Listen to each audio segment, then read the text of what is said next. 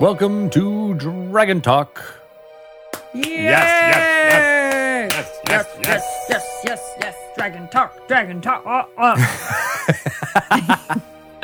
This is the official Dungeons & Dragons podcast brought to you here by Greg Tito. Hi, how are you? Hey, Greg Tito. And I'm Shelly Mazzanoble. Hi, Shelly Mazzanoble. Hi. How are you? You were gonna. I stepped on your line. It's perfectly acceptable. You can step on my face whenever you want. I wouldn't do that. Well, sometimes, some days, I need to be stepped on the face. I feel like that's a metaphor for just like 2020? being at home with your kids, trying to do math assessments. Yes, exactly. Dealing with accidents happening all over the house. Yes, there's like some things happening with the planets because our cat and our dog have been having accidents everywhere all day and all night. They just love you, and this is how they express it. They are definitely expressing their And it's been smelling very good. I mean, next time send me flowers. Right. I do not need. Yeah, anyway, I know people tune into Dragon Talk to get their daily dose or weekly dose of potty talk. And this is how we get the Potty Award-winning podcast. This is why we are a potty award-winning show. Well, it's relevant to Dungeons and Dragons, because most of those places smell pretty bad, right? Most of the dungeons that you would explore as an adventurer. Yes, and you have to watch where you're stepping. Yeah. It is like on Tuesday, but the overnight, the middle of the night between Tuesday and Wednesday, it was like a dungeon crawl, except somebody split the party because it was just me going through the house at night at like 4 a.m. on difficult terrain, and I had to use my dark vision because I needed to like squint and be like, I don't know, is that somebody's shoe on the floor or is that a pile of doggy poop? Or is it a black ooze? Yeah, and I have these Halloween decorations all over the place. These little bats. That makes it even harder. And the bats keep unsticking and then like landing on the floor. And I'm like, I don't know if that's a bat on the floor. No. But I'm going to go get the paper towels just in case. It was a long night. Bad. A long night. Oosh, man. Mm-hmm. And then you had to use your prestidigitation spell in order to clean up everything afterwards. I wish. That is definitely would be such a handy spell. Like before this podcast recording, I dribbled toothpaste on my shirt.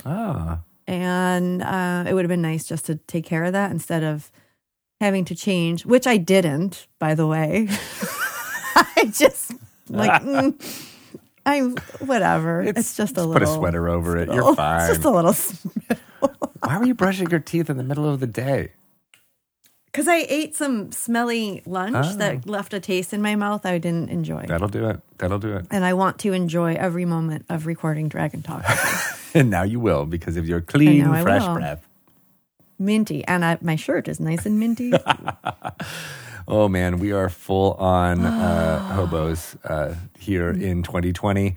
I'm excited about this episode because we get to speak to Ryan Cassidy, podcaster, designer, writer, longtime dungeon master. And we will talk about his play podcast, Taverns and Caverns. Super fun to explore all of that in our interview coming up soon. Yeah, and he's has a board game, too, that he designed. So I'm excited to learn about how that was created and crafted and all sorts of good stuff. It's going to be fun. I can't wait. We'll ask them questions about their board game, and then we'll say, yes, we created this board game. It has been made. It sounds amazing.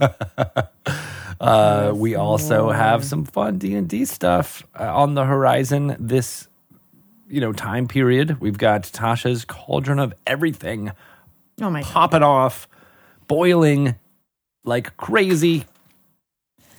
I know we can't spoil things, but remember how we had a meeting yesterday with Jeremy and Kate? And didn't it get you even more excited? Really and too bad we can't tell anybody the things that they were talking about, but I was like, dude, so much good stuff. Once D&D fans realize that is in the book, they are going to really enjoy Blind in the Manure. It's amazing. And then Jeremy just started popping off all this cool lore about Tasha, Yes. and then we were like, stop, save it for a Dragon That's Talk. right. So he will be here on Dragon Talk. I think my favorite that.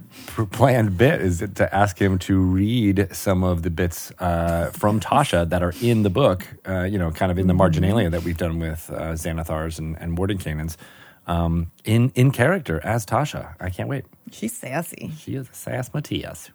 She really, really is. But yes, you're right. There is so much good stuff in there. I don't know that players and dungeon masters understand how much stuff is really. We've been saying that there's a lot of stuff, but once we start previewing exactly what's to come, it's even more jam-packed than Xanathar's Guide to Everything. There's just a lot more material in there.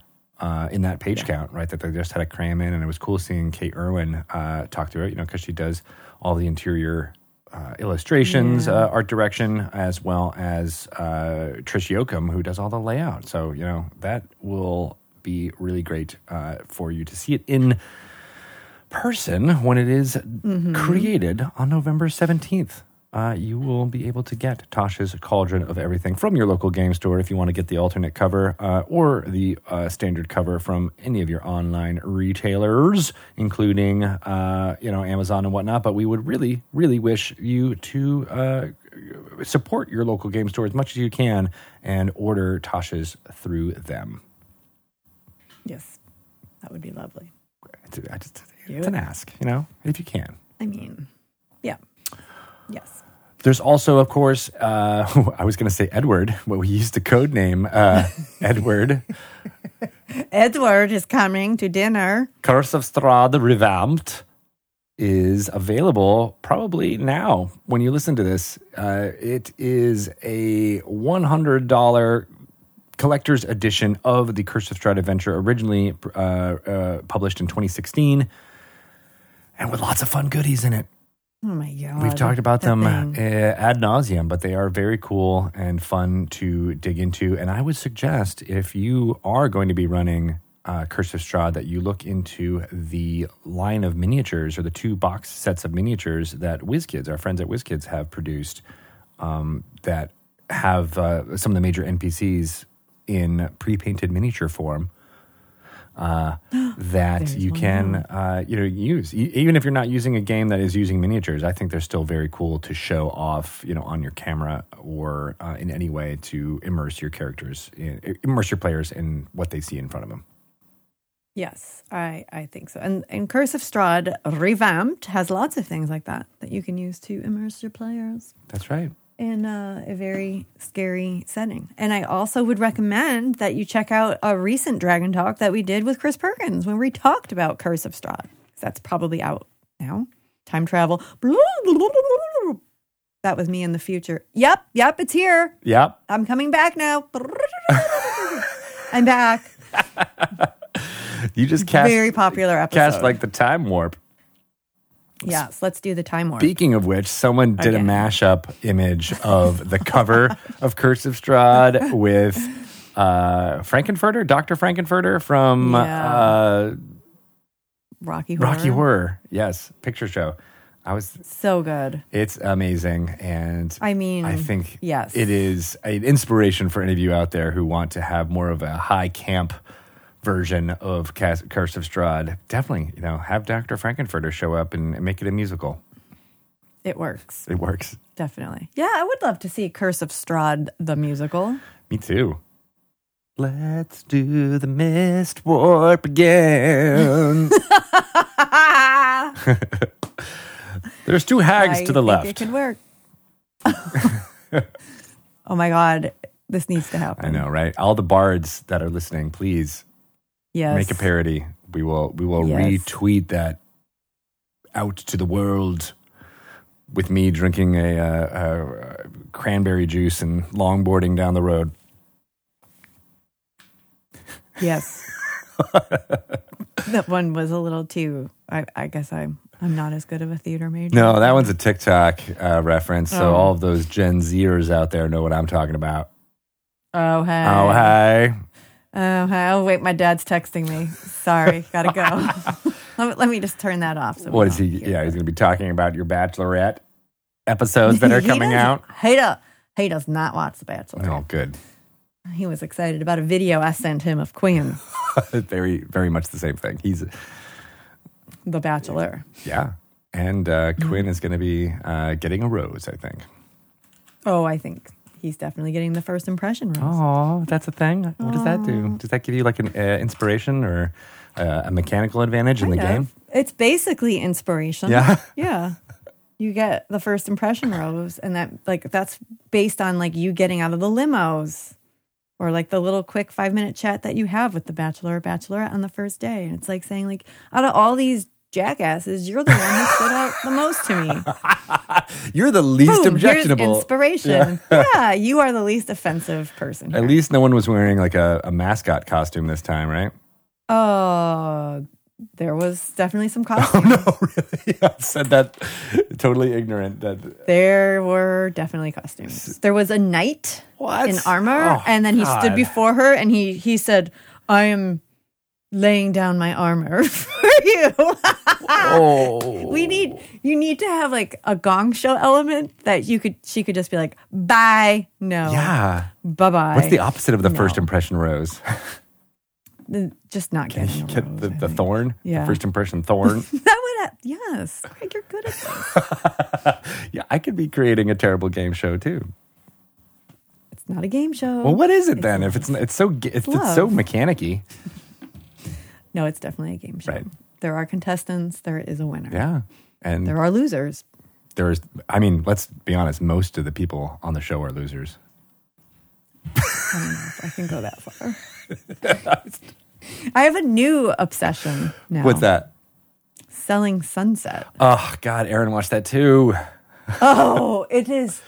The best way to describe it is how I heard someone on a podcast describe it. Nothing happens. Literally nothing happens, and yet you find yourself so compelled by this content. That show, probably more than any other reality TV show, and I apologize, we always have, this is like an annual thing whenever there's a Bachelorette episode, we verge into talking about reality television shows. We'll get back to D&D, I promise. But the thing about Selling Sunset that's terrible is that it's very clearly staged. Like there is nothing real about it. They are 100%. They literally are like, here, go have a really natural conversation where you're talking about the grooming activities of the hot women in the office. Like just talk about that like you wouldn't naturally in an office. Right. I'm like, no one talks like that. And it doesn't bother me. It's very much but like, you're also wearing gorgeous clothes and you're in a beautiful house and with beautiful scenery. That wedding, I will say. The goth wedding? The goth wedding with the black dress and the snow coming down. Yeah. If it was just a show about producing and making that wedding happen, I'd be all for it. Yeah. I know. There was a lot of elements there. The swans. The swans. Oh my gosh. We're probably totally going to cut out this part of it. But I will say the first thing that Aaron said was that like they edited this so badly. Like all of the women, the snow coming down would have ruined their hair, would have messed up their makeup. They clearly had time to do like touch-ups. And then all the snow was gone. And they went back to doing like, her walking probably out. Like that foamy stuff that like. No, it wasn't. Was it fake snow? You think it was fake snow? Yeah. Oh, see, I thought it was. I think it was real like melty the stuff snow. that they drop at like Pacific Place at Christmas. It's like that's even worse. So it's almost like sudsy. Yeah, and there was a lot. There's a lot of it. It was not great. Anyway, that would have been a good prop if you were running Rime of the Frost Maiden. That's true. Hello, brought it all the way back. Oh to man, D&D. if only you all could have seen our plans for the real life. In-person D&D live that we were planning for Rime of the Frost Maiden. Oh. That had all those elements involved. It would have been fantastic. Damn. Yeah. All right. Well, let us now turn to some fun things that we shall learn in this next segment before we get to our amazing interview with Ryan Cassidy.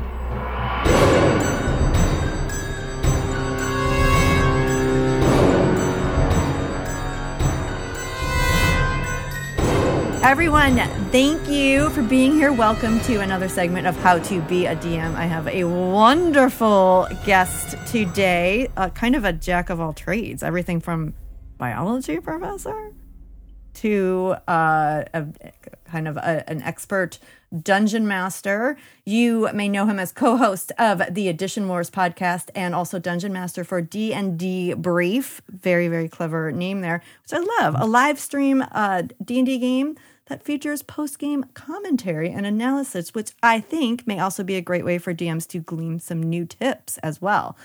Everybody, please welcome Samuel Dillon. Yay! Hello. My goodness, you really do have quite the background.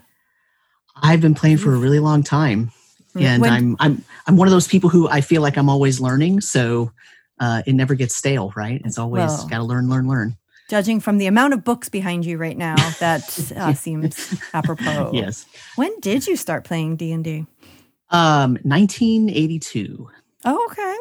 Yeah. So early adapter. Yeah. My brother, he's 3 years older than me, and he got one of the basic boxes for Christmas one year, and quickly handed that off to me as he got the big AD&D first edition books and said, "Here, you can have the basic." And the first D&D product I think I ever bought with my own money was Frank Mincer's Redbox D&D. So nice. Yeah. That must have been a big moment for you. Oh, I'm telling you, like just so many memories and yeah, just, I mean, a lifetime of fun, right? Oh, I mean, that's just great. Amazing. Yeah. So did you and your brother play together, or was your brother like off doing advanced things and you were? Yeah, no. We played together. We had a big map of the world of Greyhawk on our wall in the room. And yeah, we used to play all the time. It was great. Yeah. That's fantastic. Yeah. So I have family memories, and then I have friend memories, and then, it's just, it's the thing. It's one of the glues of my life, so to speak. Yeah. So, yeah. It is definitely good for that, for the memories and forming those bonds. And that's really cool. That's cool. Yeah. So your name came to me as someone who has a lot of experience in how to weave character backstories into adventures. Yes.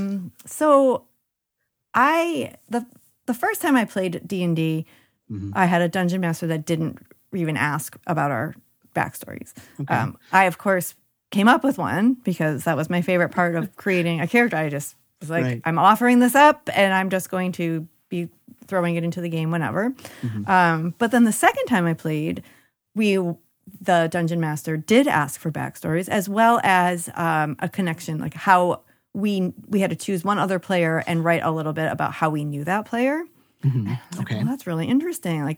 But I immediately became immersed in this campaign because I had connections to, people were writing stories about how they knew my character, and I thought it was wow, what a cool way to bring us all together in this. So no doubt backstories I think are important to a game. Absolutely. Right?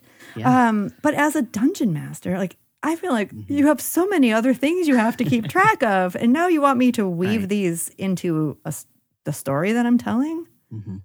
I wouldn't even know where to begin. I will leave it to you. Okay. Well, luckily for you, I have a page of notes here. Yay! that I wrote down. All right. It's really funny you say that because I have sort of a kind of things that you can do to make this work, and then I have sort of three things to watch out for. Okay. That could make it not work. The first thing is it's sort of I lettered things A, B, C, D, and then I thought of one and I put an A number 1. I like it. Okay.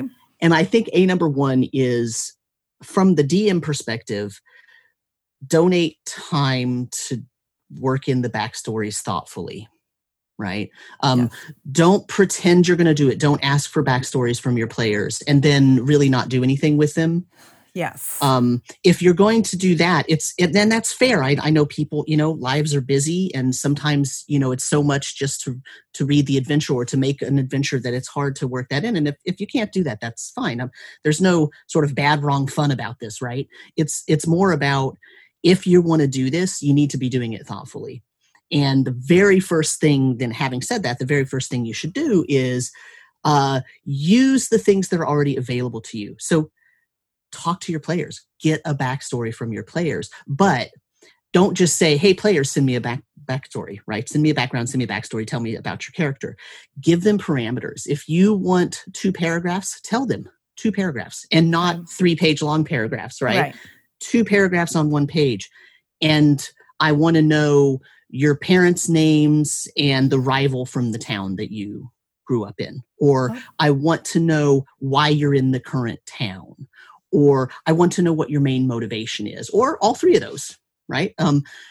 And that's the sort of first step, is make sure you're going to do it thoughtfully. And then that means you need the input from the players, because it's their character and they're going to be the one playing it in the campaign, regardless of what the entire plot of your whole story is and what you've decided, or what adventure book you picked up and whoever wrote that.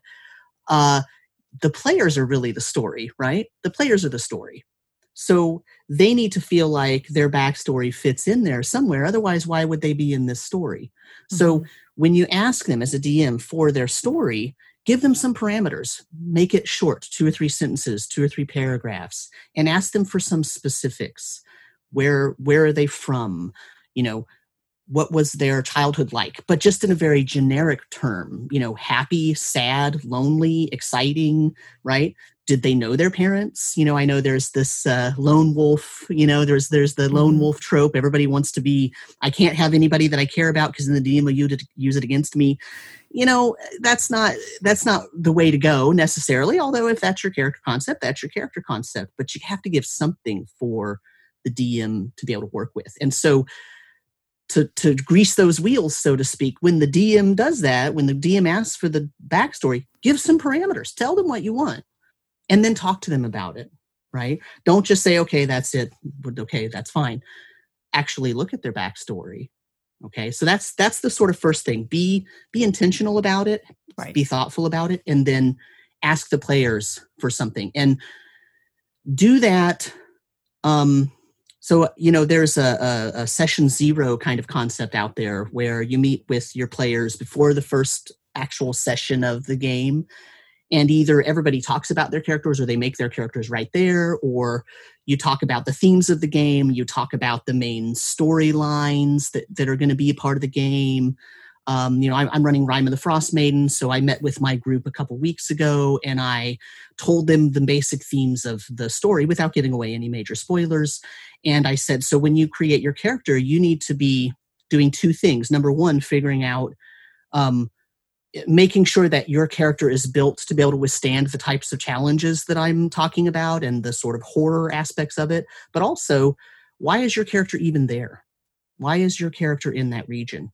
It doesn't necessarily have to be up to the DM to make that happen. It can be up to the players, or it can be a conversation amongst everyone about how all of those things came together. And if you have a session 0 and you have that type of interaction between the players and between the DM and the players, then those things sometimes, not always, those things sometimes sort of organically grow out. Ooh, my character can know your character because maybe we're from the same town and we're traveling on the same ship up to the northern reaches or whatever. Or maybe they just completely come to the session and they've already made their characters and they already think they know what they want to do, but still having that session 0 gives them the opportunity to introduce their backstory to the DM and also to the other players. And then maybe you can kind of massage that and work through it and try to get them connected in a way. Because as you mentioned earlier, that game that you had where your backstory was kind of intertwined with another one, you were already invested in that before the game even really started. And that's kind of what we want, right? That's the whole reason for making the backstory something that's important. And so there's that. But, there's a lot of preferences here, right? There's a lot of, well, I don't DM that way, or I DM this way over here, or, well, my players don't like having a session 0, or they do this, or they, and so you kind of have to navigate those waters in a way that makes sense for your table. And when you do that, though, there's still, no matter what, needs to be conversation between the DM and the players.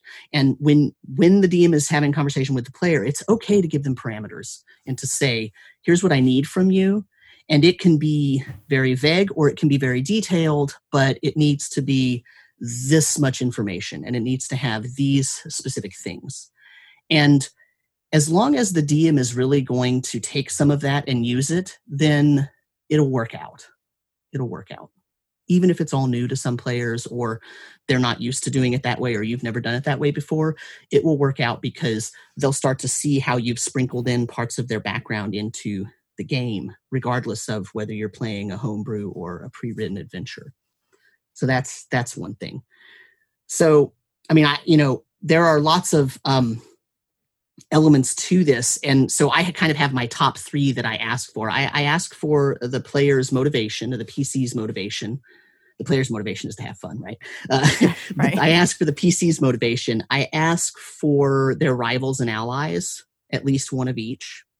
And I ask for either something about their family or something about the location they're from, depending on the campaign. And usually if you give them that prompt of like 3 things that you want to know, they'll write a little bit more than that, and they'll get enough juice in there that you can make it so that it works with the game. And so it's really important to talk to your players. It's really that's probably should be my number one. Talk to your players. That's the main thing. Then when I have my session 0, I trick my players, because the other thing I do is, as they're talking about their characters and they're creating their characters, and we've talked about themes, and we've talked about everything, I then give them a couple of difficult questions. I'll pick a player and I'll say, Jonas, what is your character's biggest fear? And I'll give them time to think about that. Mm-hmm. That's putting people on the spot. And then I move on and I'll say, Sarah, who does your character, out of these 5 people that are sitting here at the table, who does your character trust the most, and why? Interesting. Right? You ask them that like in front of the other players? Absolutely. Okay. Absolutely. And depending on the team, depending on the group, some of them will pipe in and say, ooh, well, what if you trust me because I did this for you? Or maybe I've known you all my life. Maybe I'll change my backstory a little bit and we'll say we've known each other. We're from the same town, or, oh, we went to the same temple, or, something like that. And those types of questions that are a little bit surprised. See, if you tell them beforehand, they're just going to come up with the answers as part of their backstory. Yeah. And then they're going to show up and they're going to have it all solid in their mind. And it's going to be less flexible in terms of how things work at the table during a session 0. And so ask questions about fear, about trust, about motivations, about who they know, about why they're in a location. Any or all of those will get people starting to talk to each other about it. Sometimes it's like pulling teeth, right? If the players aren't used to it, if the DM is trying to do this for the first time and the players aren't into it, prompt them. Say, well, I notice in your backstory, you said this thing over here. You said that you're not close to your father. He used to go off on business trips because he was a merchant and he used to go with the caravan. And so you didn't know him very well. How did that affect your mother and your brother?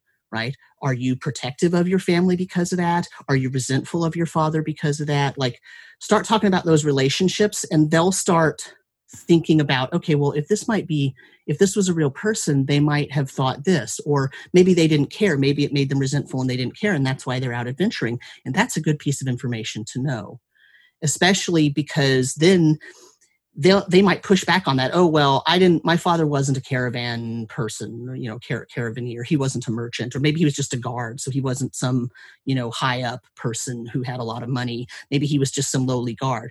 Oh, so then you mean you think that his job wasn't worthy of him being gone so much? So that's what you resent? It's that sort of thing where there's a kind of a thin line, right? There's a fine line, because you don't want to be offensive to somebody, right? And you also don't want to get too close to something that might be in their real life, right? Right, yes. Right, it sounds weird, but we're supposed to be having fun. So you don't want to get too heavy on the psychological components here, but it kind of depends on the story. As I mentioned, Ryman the Frost Maiden earlier, it's a horror story. Yeah. It really is about a horrific environment and some horrific things that some people are being forced to do because of the environmental disaster that's happening to them and around them. And so that's going to have horror elements. So maybe I should retract this and go back to the beginning and say, make sure that the players that you're dealing with are going to be into this as well. That they, that's the first question in session 0 is, are you ready for this theme? And is that okay with you? And if it's not, then that becomes a whole different conversation. But let's assume they are. There's horror elements, and you need to make sure that you can pick up those horror elements. Or maybe it's a fantastical adventure. Maybe it's a town adventure like, Dragon Heist, Waterdeep Dragon Heist. Well, now it's going to make a difference if the character has a backstory where they're not from Waterdeep at all. When they get there, they're not going to know anybody, right? Or maybe they're a noble in Waterdeep. They're from a noble family. Well, that's a completely different, 100% separate situation. How do you get those people together? And the answer is you have to talk to both people and ask them how they know each other. Ask them, how does your character know this other person? Why is your character's not from Waterdeep? They're showing up in Waterdeep. How are they going to know this noble person? We got to figure that out. And the DM can help figure that out, and the players can help figure that out. And then once you know that, then you can work both of their stories into the actual game. Okay, so my next tip is sort of a little bit related to that. Okay. Because I mentioned nobles. And the thing is that the game already comes with tools for the DM to use built in, right? The game comes with a setup where, as part of character creation, players choose a background, technically the background in the player's handbook for their character, or, an extra one based on whatever adventure they're playing. And those backgrounds come with a feature, right? It's not just the mechanical, because of this background, you know how to use thieves' tools. It's also, here's a feature. You have a criminal contact, or you have the ability to go to a temple that is the deity that you were an acolyte for, and you will always be given healing from that temple because of your acolyte background. Or you're a hermit, and your hermit background, you experienced something while you were a hermit, and the feature says that now you're looking for the reason for whatever that experience was. And so when you're talking to your players, figure out what their background is and why did they choose that background, right? And that background also comes with ideals, bonds, and flaws, and a little, a rolly table for personality. And all of that is already built into the game. And I know that some people use it to a greater extent than others. And that's okay. But if it's part of the character creation process and the character, the player is choosing a background for their character, the DM should be paying attention to that. So when the person says, I'm the charlatan background, or I'm a criminal background, or I'm a noble background. Well, okay, you're a noble background. What does that mean for the campaign? Right? Because it depends on where your campaign is, what that means. If you're in a homebrew world and it's really heavily based on kingdoms and baronies and duchies, and there's really distinct political borders, and there's a lot of machinations that are happening regarding the royal families and their quest for power and more land, it's going to make a difference if your character has a noble background. Right? Is their family very active, or are they running away from their family because they found out their family is corrupt? Or are they being hidden because they are the true heir and, the family doesn't want them to be known about because then they might be, a target of assassination attempts or something, right? There's a lot of different things in there to play with, all because the player chose the noble background for their character. And so all of those true, I call them mechanical bits, right? Because they're actually in the player's handbook, and there's something that is part of character creation. Those mechanical bits lead to story. And so there's a mindset there that has to be in play, where the DM needs to be thinking about, okay, these are mechanical bits. Okay, this is a fighter, this is a warlock, this is whatever class and race combination. And then also there's this background. Okay, well, this background, the player usually chooses it to fit within their 2-paragraph backstory, right? But now let's make all of that work within the confines of the actual campaign we're playing. And for that's where the DM's work comes in, right? Mm-hmm. Where you need to know the basic plot line of your story. Even if you're a very heavy improvisational DM and you have kind of an outline and then you let the players drive the story, or if you're running a published book where there are specific NPCs, there are specific events that have to occur, there are things for the players to react to, either one of those, you still need to have an idea of how you can fit the players in there, their PCs in there, right? So once again, I step back to session 0. If you're running a seafaring campaign, if you're running Saltmarsh, Ghosts of Saltmarsh, and you know that your players are going to find a boat and they're going to be out on the sea, or if they're going to start on the sea coming into dock at Saltmarsh, then when you ask them for their background, you ask them, well, how do you know anything about boats? What is your boating background that puts your PC on that ship? And that becomes part of their background, whether they had originally written it in there or not. And so for Rime of the Frostmaiden, it's why are you going up to the frozen north? There has to be some reason. You're either from there or you're going there. And it's a devastated area. So there has to be a reason for you to be going there. And if you don't know as a player, that's when the DM player conversation has to occur. And that's going to let the DM add that in. And it's okay to give that constraint when you request the background. Okay, I want two paragraphs of background. And in the background, you have to tell me why you're going or why you're in Icewind Dale. And then if the player doesn't know, they can ask. Yeah. Okay. But so then you get a lot of information from player. Well, I mean, you're getting like a page of information basically from each player. Sort of, right? So I know it sounds like I'm asking for a lot, but no, I think that's a totally fair amount. If I've got 5 players and they each have like 2 paragraphs of backstory, and then I have a list of 2 rivals and 2 allies for each of them and location and all that, it ends up being more like a bulleted list. Yeah, that I can circle things and make a chart. This one's connected to this one. This person, another good one is organizations. If they're related to an organization that exists in the setting or in the adventure, now you can, if you don't know how to connect some PCs, you can maybe make their backstory have some organizations in them, some factions, and then you can connect that. And so that's why you need that information. So it's a lot of information. Yeah, I guess it is. I guess it is a lot of information. So is this like, you run your own, like, do you do homebrew campaigns or? You said both. You're actually running a published one now. Okay. Yeah. So I'm running a published one now, but my D&D brief is completely homebrew, my own setting. So does their backgrounds, does it ever inform the story that you are about to tell? Or is Absolutely. it like, okay, so things can change from your perspective too, based on Absolutely. Okay. Absolutely. And, and actually that's funny that you asked that, because that's true of my homebrew setting. But also it's true of my Rime of the Frostmaiden game, because when I did my session 0 for Rime of the Frostmaiden, one of the things that Wizards of the Coast did the past couple of adventures is they put secrets into the adventure that players can draw, or that you can, as the DM, you can hand them out or whatnot. And what I did was I went through and I looked at the players had told me, I'm going to play this type of character, and I think my background is going to be this. And I said, okay, so I went through the secrets and I picked 2 for each person. And I fiddled with them. Now, I didn't just give them the secret as raw material here.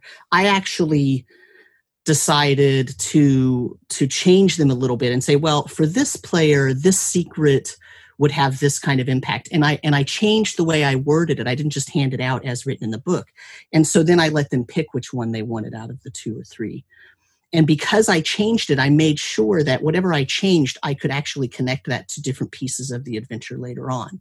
So, for example, I did not offer anyone the Drizzt Do'Urden fan background. Oh, because that's, I know, unfortunately, but that's not part of my campaign, right? Yeah. So to offer that to someone doesn't really have a lot of gravitas in the game, because it's not really going to have any effect. But I want their secret to have gravitas. And so I had to change them to fit the character, and then that also makes the character care more about what's happening in the area, because they have a secret about their life that has either pushed them to that area or that is related to that area. So my advice there is, if you're a DM and you have this whole plot laid out for your homebrew world, or you have an adventure that you're reading and you're gonna make this adventure, read ahead a little bit, right? Or plan ahead a little bit and know who your NPCs are, and feel free to absolutely change one of those NPCs so that they have something to do. Yeah, absolutely. So there's 2 NPCs in Rime of the Frost Maiden, which are they have a direct relation to the backstory to 2 of my PCs right now. You have done that. I just did. I mean, it's not even in the book, but because I fiddled with the backstories, with the secrets, and I could make that appealing to the player the way that I changed them. Right. So the job isn't to screw the players, right? The job isn't to, I'm going to do something that's really going to make it hard for them, or to, but the job is to make it interesting and to make them care about the game and their character. And so if I can do that with a secret that I've changed, or with an NPC that they meet, right? Or, I mentioned a caravan thing. I once ran a campaign where that actually happened, where the player said, well, my father was a merchant and he used to go with the caravan, so he would be gone for months at a time. And, but it came out in the game that they had a family crest because they were a merchant family. And so much later on in the campaign, when he had already left his hometown, they find some crates with his family crest, his merchant family crest on it. That wasn't written in the adventure, but what was written was there were some crates there with some materials in this cultist hideout. Well, hey, look, you recognize this crest, and I can say to that player in private, you recognize this crest as your family merchant crest. Or at least the one that you recognize. Maybe it was an early iteration of it and they don't use that one anymore, or whatever, really, right? Cool. Yeah. And then I can let that player decide whether they tell the other PCs, or whether there's a connection there or not. And if the player really digs it, I'll lean hard into it. If the player's like, it's not really, I'm more focused on this part, well, that's okay too, right? Like, so it was a little nugget of information. It may be of interest and maybe not, but we can move on from there without disrupting the character's idea of their own, or the player's idea of their own character, right? Yeah. But yes, absolutely, I change NPCs, and yes, absolutely. Yeah, as soon as you mentioned asking them who their rivals were, or who their allies were, I thought, well, you could potentially make one of them an NPC, just sub them out of absolutely. Interesting. So what I like about, I guess, okay, one last question. Sure. But like, how do you distribute this information throughout the campaign? Like, is it just like when it feels natural to drop some of these nuggets, or do you actually plot them out? So it depends, which I know is a very unsatisfying answer. No, it's okay. But so one of my caveats, my things to watch out for, is don't accidentally make it so that the whole campaign hangs on one character. Oh yeah, right? We have to do your list of watchouts. Yeah. So unfortunately, because some players will really grab onto this sort of thing and they'll really love it, and some will be kind of midline, like, okay, it's interesting, but I really want to play this character and see how they play out versus worrying about my backstory kind of thing. So it kind of depends. And the idea is, the way that I look at it is, if I split my campaign into kind of 3 basic arcs, okay, no matter what it is, whether I'm doing a published campaign or whether I'm doing something I homebrew, I try to envision it as 3 kind of arcs. And there needs to be a player backstory that is brought up and resolved in each of those arcs. And so, or at least resolved to a satisfactory amount within the story. So, for example, one of my players right now is playing an enlightened familiar. And so they were uplifted, right? And so their former life was as a familiar, and they are now sort of this PC level kind of character. I didn't even know that was possible, and I love it. It's really awesome. My players are great. And so the thing is that this individual is a tabaxi because they used to be a cat. That's so good. And so when they were a cat, they lived in a wizard's library, right? It's in like a wizard's tower with a library and with, all this arcane magic going around. And so, there are some NPCs in Rime of the Frost Maiden where it makes a lot of sense if that cat, when it was still in its kitten form, was around when a couple of these NPCs from the Arcane Brotherhood were looking for information and went to that library or to that wizard's tower. So right there, I have made a connection between that character's sort of odd, weird backstory and the NPCs that these people are going to meet. And that's not something where the cat will see, the Tabaxi, now it's Tabaxi, will see that Arcane Brotherhood, wizard and say, oh, I know you. But it is something where I could say, this person looks really familiar to you and you're not sure where you know them. And that's great in a story like Rime of the Frost Maiden because it's about paranoia right. and fear and loneliness and wow, this thing is happening and I don't know if this person is after me or if I recognize them or if I really do even recognize them and so you can see these little things, right? And that player, I hope they're not listening to this, but yeah, we're gonna have to tell them to tune out around minute 28. Yeah. But so that's like one example where I can put something from that person's backstory. That player created that backstory, and we did that in collaboration. I approved that because it's kind of a funky, backstory thing happening. But I approved that, and immediately when I did that, I had as a thought to, okay, well, how could this be related to what's happening in the actual campaign? And so knowing a little more of the story than the first chapter, for example, allows me to think about, okay, well, this NPC is going to show up. Maybe I'll make this NPC be related to this person's background. And maybe I'll make this company over here that has a tavern in, one of the 10 towns. I'll make that be related to this person's backstory, and something as small as that, changing that into, oh, well, that's a person who was from a rival tribe. I have a Reghed tribesman in my party. And so maybe there was a rival tribe and that person also went civilized and now owns a tavern in one of the 10 towns. And so rather than use one of the tavern owners in the book, I'll use that person because that's what my players said. They had a rival who left the tribe and went civilized. So, you know what I mean? So it's that sort of thing. So do I plan it? Yes. Is it sometimes not planned? Absolutely. It's just, but I try to split things into 3 pieces and say, okay, in this first arc, I want at least one of the backstory items to be related, right? And because I keep going back to this because it's the game I'm currently running, but because in Rime of the Frost Maiden, there are these secrets, the players know their own secret, but they don't necessarily know all the other players' secrets. Okay.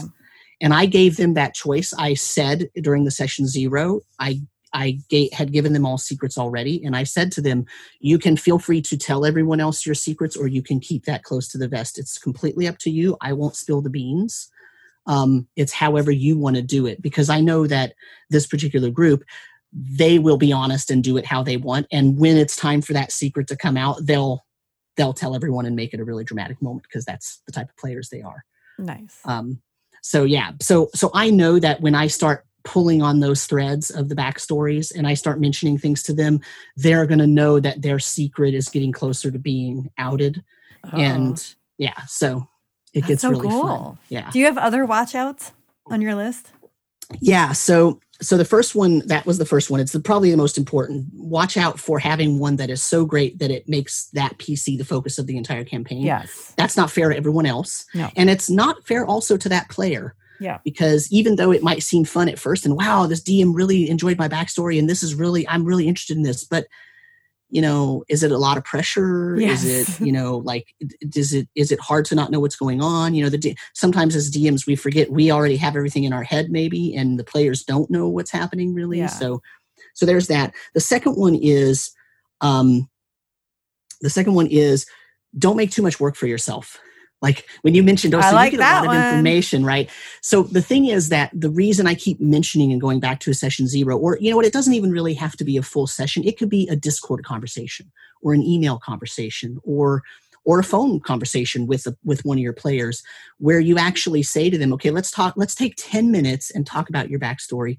And and just get an idea of how that works. And in that case, you just let the player tell you what they really want their character to be, or how they envision it, at least at first, and let them do the work. And if they give you enough information and you know enough about kind of the plot line and the story as is, you can then use that information to figure out how to attach them to the backstory. It's a skill, though, and DMing is more an art than a science. So, it depends on how well you do that, but try not to give yourself too much work, because it's really easy to fall into that boat and try to make the whole campaign only about their backstories. And that's also not okay, right? You need to also have a story that isn't just related to their backstories, right?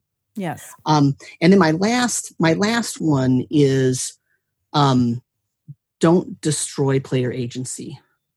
So if the player said in their backstory, both of my parents were killed in an orc raid on my village, and it decimated almost all the village, and only me and 2 other families got out, don't have your character's long lost brother and mom show up later on. Oh, right? Right. Like, that is not respectful of the backstory that person had. And so that wouldn't work. Or if they said, my parents are farmers, don't destroy the town that their parents are farmers in, right? Just to destroy it, just to bring, like, if that's the only way you can think to bring that character into the story, do something else. Try to think of something else, because you don't always want to be, leaning on tragedies to give the PCs a motivation. So rather than do something like that, or try to come up with something like that, talk to the player and ask them about their backstory. Even if it's after the session 0 and after you have things kind of set up, ask them, what's your PC's motivation? What is the real motivation? Why is this person doing this? Why are they becoming an adventurer? Because as much as, in a place like the Forgotten Realms, there are adventurers everywhere. But are there really? I mean, there aren't. In the brain of your players, there aren't adventurers everywhere. There are commoners everywhere, and they're the adventurers in the story. So why is that person leaving their livelihood and their family and whatever to go be an adventurer when it's extremely dangerous? It might not be lucrative at all. They might get embroiled in some kind of cult worship issues. Like, there's all these horrible things in the world. They might accidentally get fried by a dragon, right? Like, all of these things are known dangers. Why is this person leaving?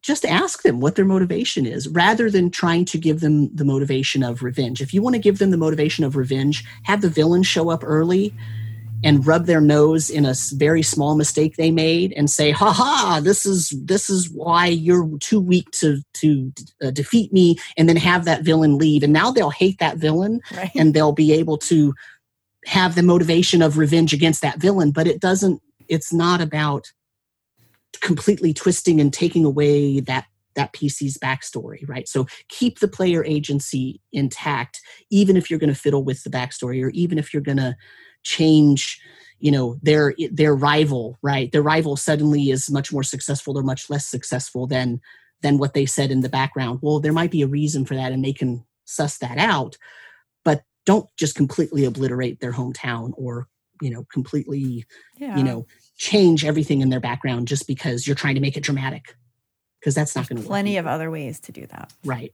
Exactly. So those are my 3 watch out fors. Those are my 3 kind of gotchas that you don't want to throw your party into. This is excellent advice. And what I really like about it is that it feels scalable, so that if you are new, you can, ask for 2 things from or just one thing, and, and then practice working backstory in at your own pace. I like that. Right. And I also really like that if you're a new dungeon master, and maybe if you're running a homebrew and you maybe are a little worried about some story elements, like, this could potentially spawn some ideas, like, for you to think about in your story. So I think overall it's really good advice. Yeah. Well, good. Baby steps. That's the key, right? Baby steps. If you've never done this before, and you're a newer DM, or you're an experienced DM, but you really only run published items, or you only run homebrew things, but you're thinking that you work the characters in because you tell them about the themes of the story and then you let them make their characters. Baby step it. Just baby step the idea of, hey, if they have a rival or an organization or a family or some kind of background that can be pulled on, tiny baby step, baby step. And also let them add things too. Not to interrupt you, sorry. No, I was just saying I really like this. Yeah, so let them add things. If the player says, well, my older brother was taken off and he went to the wizarding school, or he went off and went to go become a druid, well, that's really awesome. What happened to that brother? Yeah. And ask the player, what happened to your brother? What was the last time you saw him? What's the thing? And there's another caveat in there, and that is don't let the brother come back and be the savior, right? He's not what do they call it? A deus ex machina, right? He's not the hand of God coming in to rescue them, okay? But he could be a great resource if they have something they need to find out about the forest, or the animals in the forest suddenly changed, or something changed about the weather, but it didn't affect the forest. Well, you have a druid in this PC's background that you didn't really do anything about yet, but hey, through some weird permutation of the campaign, now they need this information. It's okay to say to that player, hey, wasn't your brother a druid? Like, didn't you said he went off and was a druid? Yeah. Okay, let's go see your brother. What was the name of the forest? Where was the forest? Which forest did he go to? What was the name of the druid mentor that he had that came and took him from your family? Is he a shape changer? What kind of animal does he normally take the shape of that he identifies with? And let the player tell you. Let the player determine all of those things. That makes them more invested as well. Absolutely. This is great. I see now why you were called out as an expert in this field. It's great. And it sounds like your players are very lucky and that you're a really great dungeon master. So, well, I hope so. Like I said, it's all about learning all the time, right? I kind of, sometimes I say, well, if you're an experienced DM or a new DM, well, guess what? It doesn't matter how long you've been DMing or how short a time you've been DMing. If you're trying and you're changing things a little bit and you're learning every time, then you are doing awesome. Keep it up. Keep doing it. It's a ton of fun. Not everybody has the best session ever every time. That's impossible, right? And even experienced DMs have cases where they don't have that, and just keep doing it and baby steps the entire way. And eventually enough time will have passed and enough baby steps will have been taken that you've gone a mile and you didn't even know it. There you go. So if people want to find out more about your podcast, your live stream game, your work, just ask you maybe advice about dungeon mastering, where's the best place to find all of that? The best place to find all of that is you can, there's a podcast called The Tome Show. It's the longest running non-Wizards of the Coast D&D podcast. Yes. It's iconic. I'm the main editor there, and I'm also the guest host on multiple episodes. And one of the shows we have on there is called Behind the DM Screen. Nice. And it's me and two other DMs, and we basically talk about our campaigns, what's going on in them, and then talk about advice, or how did this go, or can you give me advice for this type of thing, or I want to plan this, what do you think about that? And then that's all recorded and released in podcast form so that you can kind of hear the minds of dungeon masters as they're working through their own issues in certain games. So there's that. And also, if you enjoy older editions, I co-host the Edition Wars podcast, which is also on that channel with a gentleman named Brandis Stoddard, who is just a font of knowledge and highly esteemed colleague of mine. And you can find my writings at rpgmusings.com, which is my website. And I write there and I talk about my games. And you can follow me on Twitter at DM Samuel. And I run also my D&D Brief show has also now on the Tome Show. It was on a different channel before, but now it's on the Tome Show. So really, the best place to find me is probably the Tome Show. But if you want to go to RPG Musings or to Twitter, you can do that as well. And I love talking to people about this stuff. I mean, this is my main hobby. This is kind of what I do other than my, quote, real job. So, ask questions, send me a message, however you want to do it. The Tome Show has a Discord. So if you send me a message and say, hey, how do I get to your Discord? We can add you to that and yeah, so that's great. I always love to see how members of the community help support other members of the community. So thank you for everything. And thank you so much for being a guest. You talk about a wealth of knowledge. Oh, thank you so much for having me. This was a ton of fun, and I hope I didn't just talk your ear off and not let you get word in edgewise. This is excellent information. I think people are really going to learn a lot from you. So thank you. Awesome. Thank you. Until we meet again, my friend. Yes. I'm going to go just write up some backstories just for fun. It's perfect, right? And make sure you integrate them in with the NPCs and the other players. I love that. Such good advice. All right. Thank you. Thank you.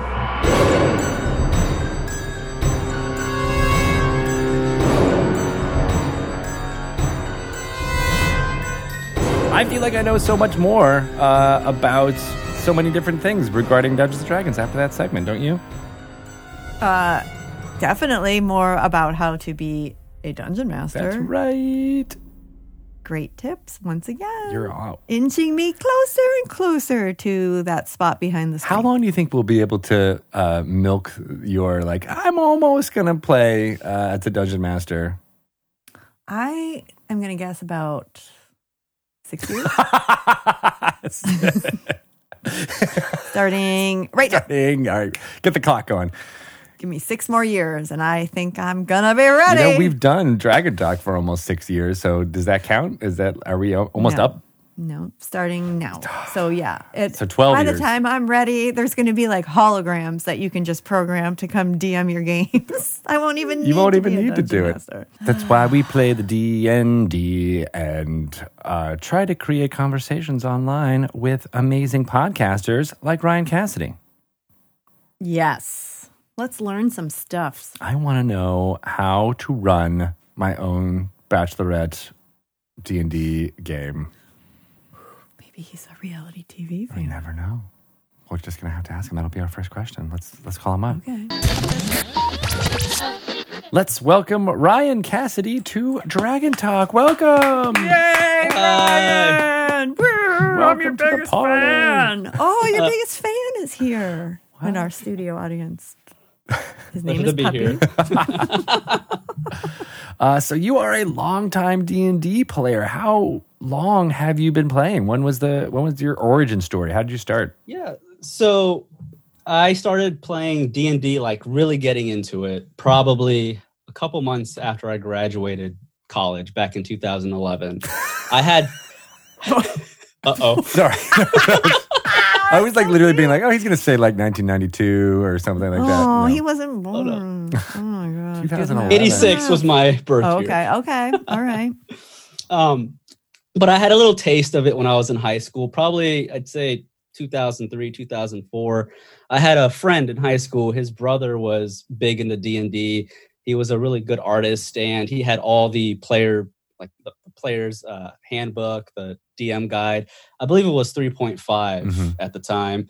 And, you know, him and his buddies were playing for a little bit, and I kind of was over randomly, and I saw them. I was like, what are you guys doing? Are you guys like acting? What's going on? There's dice involved, and I kind of watched them for a little bit, and it looked pretty fun, and they were able to get me in for a session, and I was really intrigued, but I didn't have any friends to play with me at the time. So it kind of died down a bit. But then once college hit, I had some buddies who were just as nerdy as me, talk about D&D a little bit. And I was like, hey, let's give it a shot. So in 2011, we started a campaign, and no one really knew how to DM at the time. So I was like, you know what? I'll give it a shot, whatever. How hard can it be? Yeah, I was like, how hard could it be? And I started noticing all the rules and all the books. And I was like, okay, I might be a little too much over my head right now. But I had another buddy who kind of helped me out a little bit. So it wasn't too bad. And that my first campaign DMing was actually an amazing time. We still actually play that campaign. Oh, no way. Oh, wow. So yeah, it's kind of died down a bit. We don't play as much due to COVID and stuff. But it's been a great time with D&D. It's a major part of my life. I've made so many friends because of D&D, and I'll always rep D&D whenever I can. I love it. Nice. Oh, that's nice. And so when you said that, so you took on the role of Dungeon Master, and so what did you like? How did you even jump into that roll? Did you just pick up a DMG and say, God, I've made a terrible mistake? At first I was, and again, I had a buddy. He actually jumped into the campaign as a player, and he had all the books, and he allowed me to borrow some of those books. And I was going through, and I was like, man, this is so much information.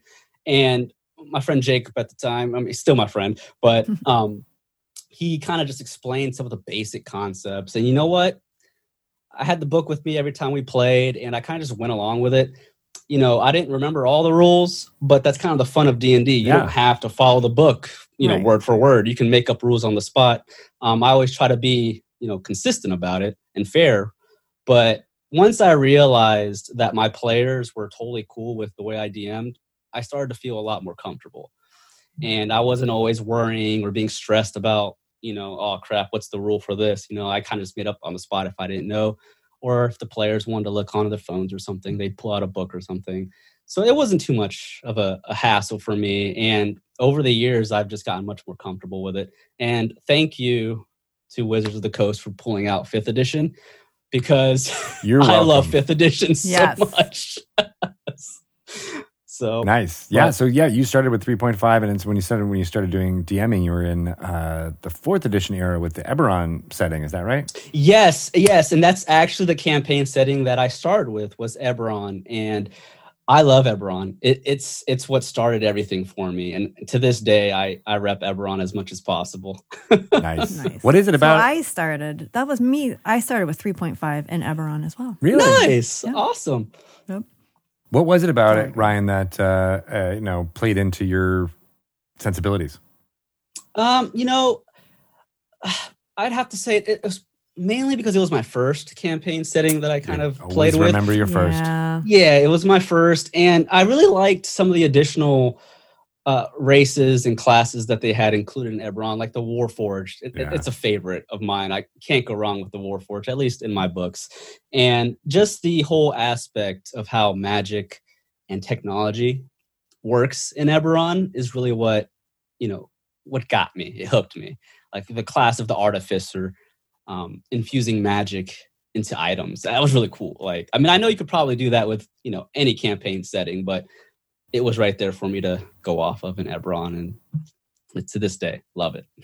Yeah, that is cool, because you're right. You could certainly come up with some of the things that are going on in Eberron and infuse them into your homebrew campaign. But here it was, the entire, setting as it was described included all of those things. And so it's always just easier to jump into all of that. And you're right. The Warforged are something, there's something about it that just feels weird and strange, not like other things in Dungeons and Dragons, right? So it's got all those qualities. For sure, definitely. And then another race I really fell in love with was the Shifter. My buddy plays a monk shifter. It's pretty crazy. It's fun what he does with it. A bear monk shifter. Ooh. Yeah, I know. It's kind of weird to imagine, but he just runs around pretending to be like Macho Man Randy Savage. It's hilarious. Snap into an iron ration. Awesome. Exactly. That's exactly the voice. That's so great. So now you're, you have a podcast that is a actual play podcast, Taverns and Caverns. Talk a little bit about how that started. Yeah. So, Taverns and Caverns kind of just started off the cuff. It was kind of like a random thing. I had a couple of friends who have never played D&D, and they wanted to try playing it. And at the time, I started to get into some podcasts, and I was like, you know what? Let's try doing a podcast randomly just for fun. I had no experience with podcasting as far as setting up anything, so I apologize if early episodes have some pretty poor audio, but I feel like that's true of every podcast, including this one. That is true. Yes, we have. Well, I'm glad I'm not the only one. Check out some of those early Dragon Talks, and you can hear toilets flushing in the background. Right, exactly. People walking to meetings. Yeah. But it all started with, again, a bunch of buddies and friends. My girlfriend as well had never really played D&D all too much before, and she wanted to try it. And my other friends, Brianna and Julian, have never played it. So I was like, you know what? I'll whoop up whip up something really quick for you guys and see if you guys like it. And we kind of did like a test run session where they created some characters and they really enjoyed it. So I was like, you know what? If you guys really enjoyed it and you want to keep playing, what do you guys think about doing a podcast? You know, just first time for everyone. So, and they were all pumped. They're like, yeah, let's do it. So I was like, all right, cool. Let's give it a try. And the only other player in the podcast is my friend Robert, and he's actually in my other campaign that I started back in 2011. So him and I were probably we're the only two players that were, you know, experienced with D&D. Julian, Bry, and Felicia, they had no experience whatsoever. That's so cool. It was a nice introduction for D&D for them. But we started, and they had a blast, and we decided to start recording, and we let it out. And I heard through some other friends that they've always wanted to try D&D. So I was like, you know what? This is a perfect opportunity for people who have never played D&D, have always been interested, to kind of listen in a little bit, to kind of see, well, how do my friends play it? Yeah. You know, because sometimes it can be very intimidating for some people to jump into D&D. So it was a great way for other friends to kind of take a peek, listen, see how we played things. And it's funny because I have a lot of friends that listen to it now, and all of them are now either playing D&D or wanting to play D&D. It's a really fun thing in my life, and I'm glad that, you know, I'm able to do it. I also run some demo sessions online from time to time with people who have never played. I throw really quick, you know, one shots for them to do, whether they want to create a character or I create a character for them, and they can kind of test out the battle versus the role play, you know, whatever floats their boat. So that's cool. Kind of really, that's how. Yeah, well, thank you. Yeah, it's fun. I've had a couple people who have never played do the demo sessions, and they've been asking me, you know, oh, I want to play some more. Unfortunately, I don't have like all the time to play 50 campaigns, but if only you had a time warp spell you could cast that could allow you to play all exactly. Exactly. So going back to what you said about the demo, so you said people can test out the role play or test out, like, what do you mean? Yeah. So thankfully, with online resources, we have like things like Roll20 where you can play, you know, RPGs online. So I'll set up quick little one-shot campaigns on Roll20, and then I'll basically talk to a number of people that are interested, and I'll tell them, hey, do you want me to help you create a character, you know, go through that process? Or do you want me to make something or a character for you based off what you like? And I'll have that ready for you. That could be a nice little side hustle, I feel like. Right. People would like that. Yeah. Like, here's some of the things I like doing. Here's some of the things I'm into. It's kind of like a Stitch Fix for character creation. You're like, you guys probably don't know what that is. Or it's like a cosmopolitan personality quiz. Kind of. But like you can like check off the things that you like, and then somebody curates a character. Yeah, that's exactly what I ended up doing. Service. I have my friend Vince, his wife found out that he was listening to the podcast, and she has no experience with D&D whatsoever. And she found out I was doing some demos, and she was like, you know, Vince, can you ask Ryan if I can play in the demo? I was like, yeah. I was like, yeah, come on in. You're more than welcome. You and your husband are welcome to join.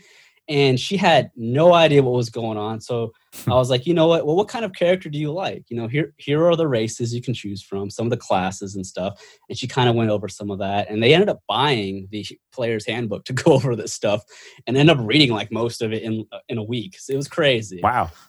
But she basically said, you know what? I can't choose if I want a ranger or if I want a rogue that goes into arcane trickster. And I was like, you know, whatever you feel best suits your character, I'll make it for you. Just tell me what race, you know, what are your quirks, what kind of items do you want to have, weapons, armor, you know, what fits your play style and your imagination, and I'll do my best to create it, and then you can be that character in the demo. So once I create these characters, or the players create their characters for the demo, I'll run I try to keep it minimal to 2 hours at tops for the demo.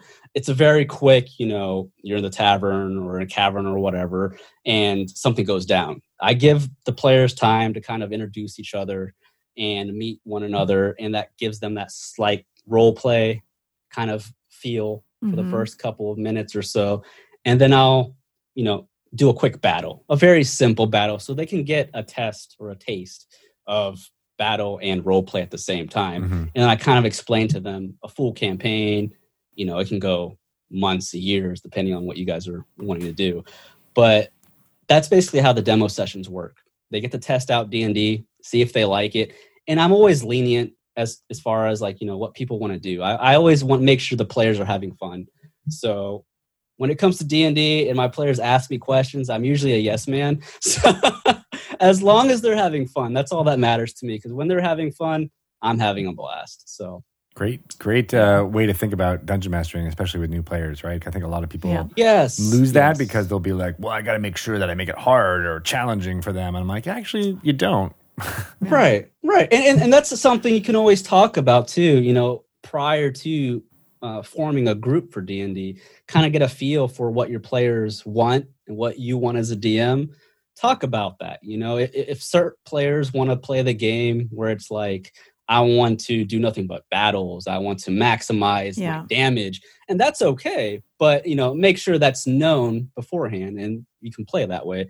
Or if there's other people that care about the role-playing aspect more, I'm someone that likes to, get in between. So yeah. I feel like I'm in between as well.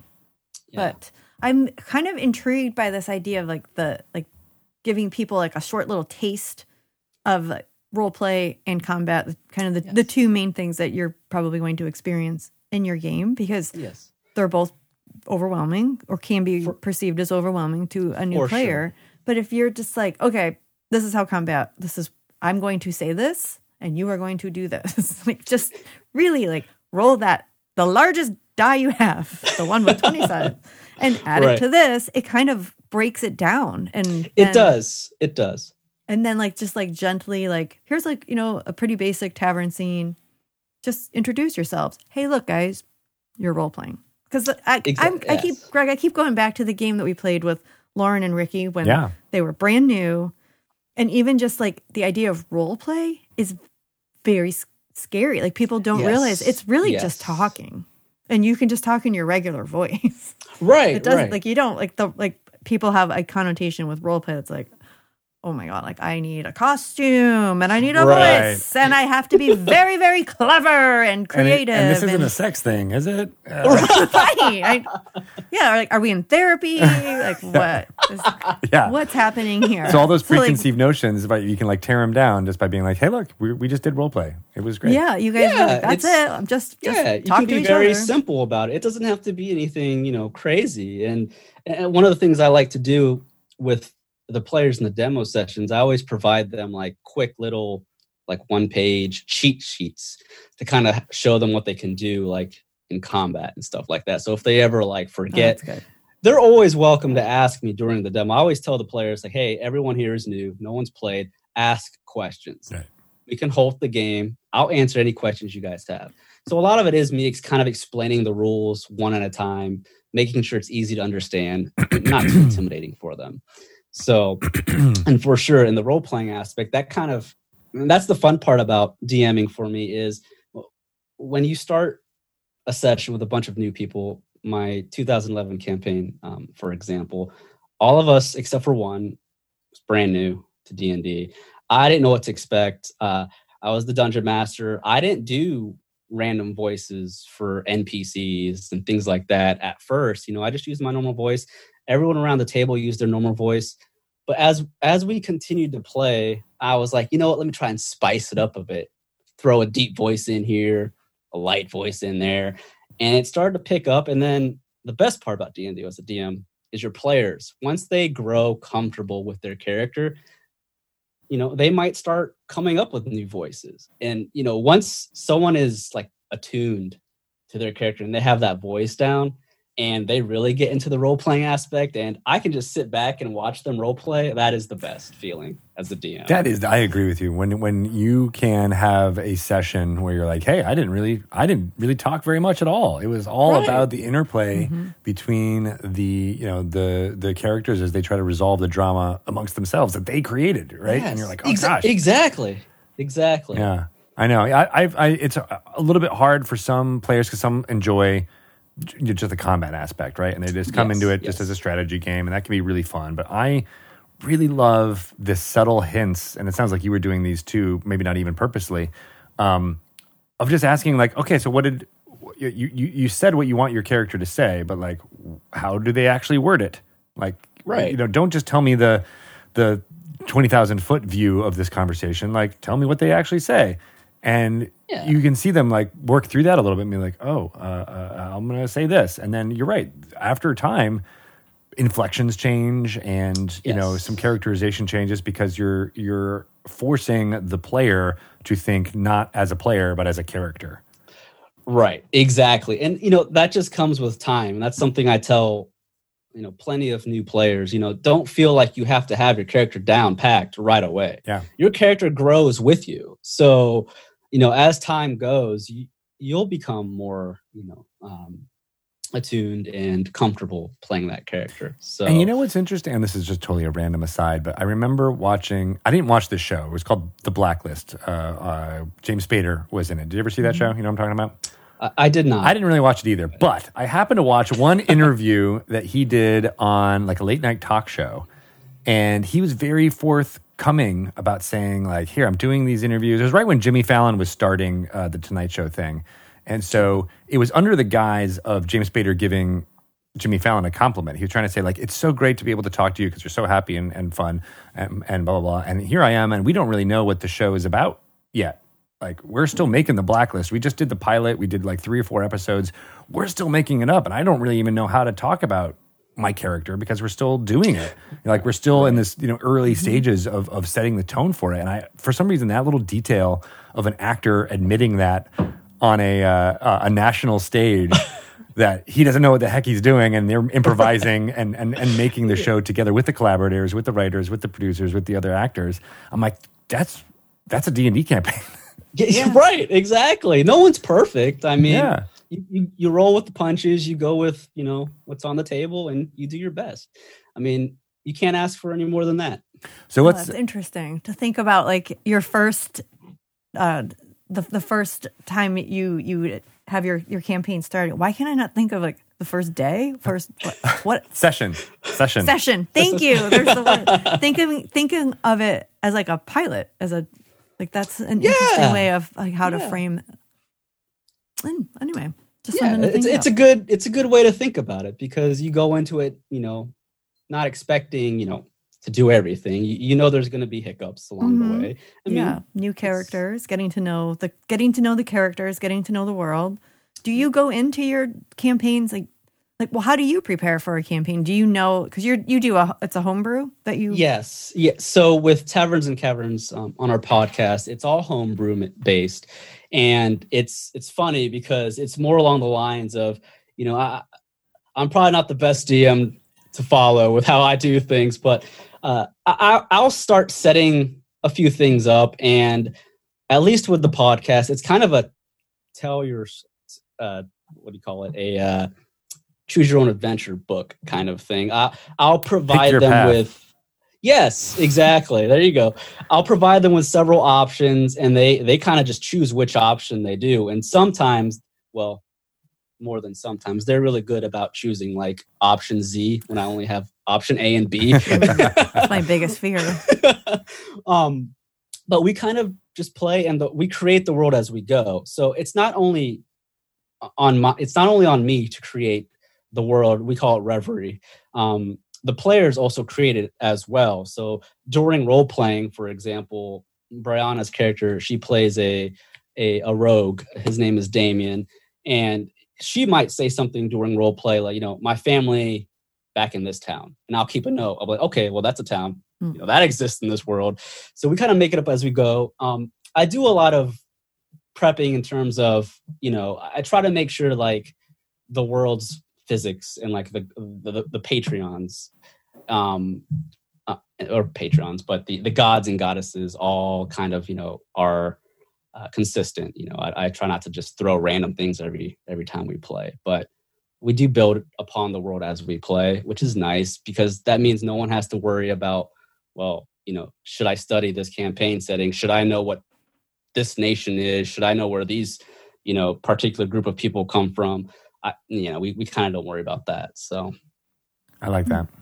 Yeah. Yeah. And then how do you keep track of all of that?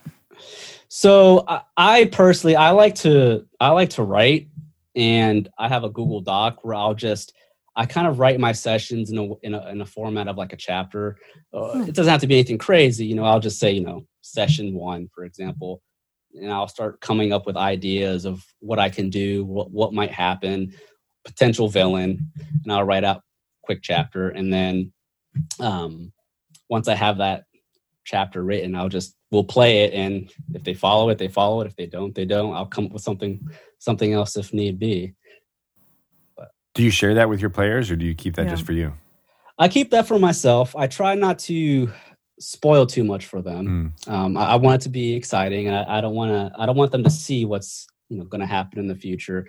But when it comes to the writing aspect, I like to throw in like an overarching story that they can focus on, but that's not the only story they have to focus on. There's a lot of side quests that they'll go and do that they choose to do, and that's perfectly fine. I'll let them go and do that, but I like to provide them at least a main antagonist or an event or something that will keep them going forward. Whereas, one of the things we do in the podcast, that there's a thing called the Adventurers Guild that I just threw in there, and it's basically players go into the Adventurers Guild and they sign up to be a guild member, and there's random quests they can take. And I'll just go into the monster manual prior to the session. I'll be like, all right, let's look at some monsters that, would fit their level. All right, well, here's some goblins, for example. There's a group of goblins causing problems over here. And I'll look, there's some zombies doing this over here. So they'll go and choose kind of like what quest they want to take. And depending on where they go, it just goes from there. Yeah. So it gives them that feeling of, we get to choose our adventure. We get to choose what we're doing. We're not only focusing on this, one event or this one antagonist, because, overall, every character has their own story. They're not always going to be together and say, let's just do this one thing all the time. There's things they can do here and there on the side as well. So. That's cool. Tell me about Reverie. Like just even the name of that has a little bit of a allure to me. So yeah, what makes it interesting? So Reverie actually first started. I actually created I'm a game designer for a board game. It's called Untold Reverie, and the whole meaning behind Reverie, it's like a daydream, something that's a fantasy. It doesn't exist. You're dreaming about something.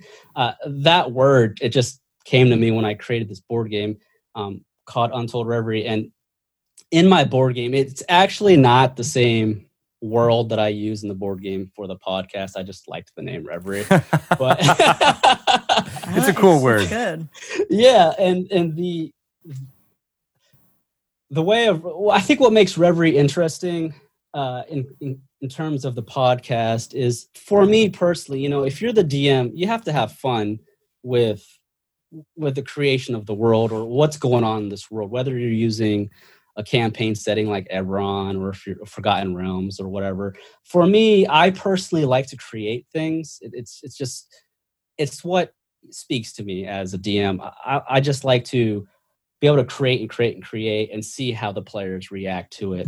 And when it comes to creating Reverie, I don't know if you guys can see, I'm kind of crazy about like going into things, but this here is a map that I created. I was going to ask about that. Yes, nice. It's actually the main continent in the called Tirister, and I'll go into things like this and I'll create crazy stuff, and I'm like, hey guys, this is kind of the world or the continent you're on. You can go here, whatever you guys want to do. Have fun with it.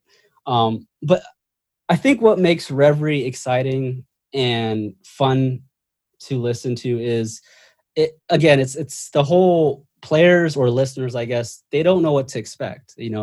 Reverie is a whole new thing. We make it up as we go. Some people may not like that, but for us, it's something we love to do. And, some players or listeners, they like to listen to stuff that's being made up on the spot, because if you can see that this group of people are making something up as they go, why can't we do it? It's the whole homebrew aspect I love, because everyone is able to be creative. And I think that's why, at least for Reverie, in the world of Reverie, it's something that everyone has pitched in on. It's, I know I created the map and stuff, but as far as some of the stories and the wonderful characters, the players created that. And that whole homebrew aspect, everyone feels like they have a connection to the campaign. And I think that's what makes Reverie or any other homebrew meaningful to people.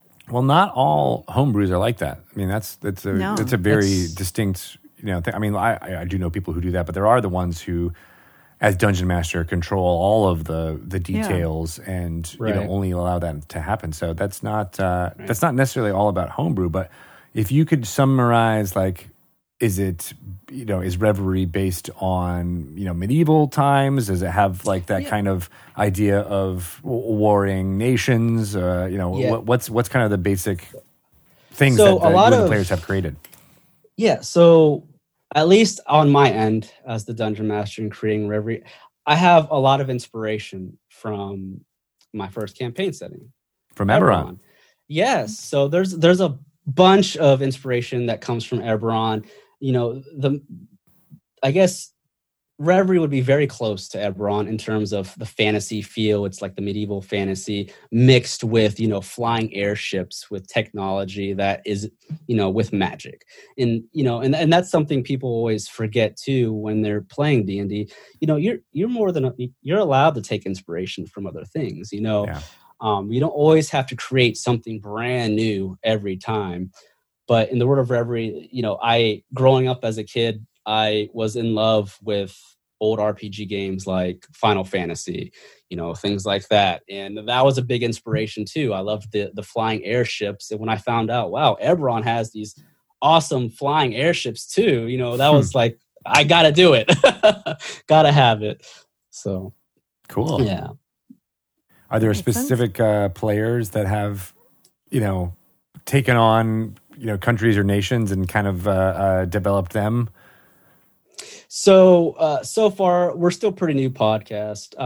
The story, we try to do like 2 episodes a month. We're pretty busy. We don't get to play as often as we would want. Yeah. But most of the focus for the main players is in one nation at this point called Lande. And most of their story is taking place there. I have left open the rest of the continent of Tyrester for these episodes that we do called side stories. Mm-hmm. So a lot of times on the side stories, I do my best to try and pull in other players that haven't played D&D before and they want to try it. But for the side story episodes, we try to do things and try to do stories that are like one shots that take place in different parts of Tyrester. So it's for the listeners, it's not always the same place. Right. They can hear, well, there's these characters doing this in this nation, these characters doing this in that nation. And one of the fun side stories that I recently had done was I had a local friend that is a local author. He joined in on this side story, and I had another buddy who had never played D&D before. He said, "Hi, I listened to your podcast. Can I try?" I was like, "Yeah, sure. You want to be on the podcast?" It was his very first time playing, and I was like, "You can be in the world of Reverie. I mean, you love listening to the podcast. Come make a character in the world of Reverie, and we'll do something." Nice. So, with that side story, we did something in a completely different part of the map, and when it comes to that, there's not necessarily any warring nations per se, but that's something that if the players want to do something like that, by all means, we can make it happen. Start a war. We can start a war. I mean, that's what you all want. Obviously, as I created Reverie, I have notes of each nation's like agendas and kind of like what they look forward to. So like if starting a war is something you guys want to do, I have the perfect nation that's ready to do that. So interesting. Yeah. Yeah, and I guess do the characters have that information? Yes and no. If they ask for it, role playing wise, I'll tell them. If they ask for it out of character, I'll tell them. Okay, so they just have to ask for it because that would be. I could see like coming from one of these different nations, how that would inform the character maybe that you're building. Right. And I try to open that up too with role playing as NPCs as well. I'll try to talk about other things that's happening when I can as an NPC to kind of do that in character to see if they catch on. That's one of the fun things I like to do here and there, see if they catch on to something. That is the best, when you can drop a hint in the middle of a conversation and be like, will they? I don't know. Yeah, exactly. Yeah. Interesting. So now there's a board game too? Yeah, so the board game's completely separate from the podcast or anything. I actually was very bored one day. No pun intended. Back in 2017, I was like, you know what? I don't see very many tabletop games, that do like the strategy RPG type gameplay that I like, that D&D kind of has. So, one day I just started writing up some stuff, and I was like, let's make a home board game just for fun. And at that point, I just started really getting into it. I took some inspiration from old tactical role-playing games, like Fire Emblem was an older game that I played as a kid. I love that strategy concept. And then I looked at D&D. I was like, D&D is basically similar to, some of these old tactical RPGs that I played as a kid, So I kind of like tried to mix some of those aspects from each game to try and create something new and quick for a board game. And it kind of went crazy. I had some people play test it, and they really had a lot of fun. I actually have it here with me. Nice. So it's not actually like official for sale or anything. I'm still in the work of play testing, doing things. I've taken the game to several events, conventions. Origins is actually one of the ones I really want to take it to.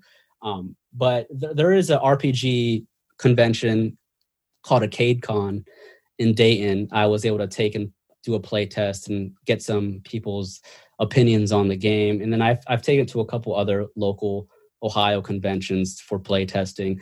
And at some point I was like, you know what? People are really liking this idea and this board game. So I was like, let's try to make a version just for, I guess, myself that I could just have and show people for fun. Because it's not something, your friends or random people just do. I don't know. Maybe they do. I don't know. But so I feels like everybody here in Seattle is a board game designer on the side. So yeah, that's awesome. Yeah. That's awesome. But I got really crazy into it, and I had some friends that were artists, and I was like, hey, if I pay you guys, would you guys make some characters up for me for the board game?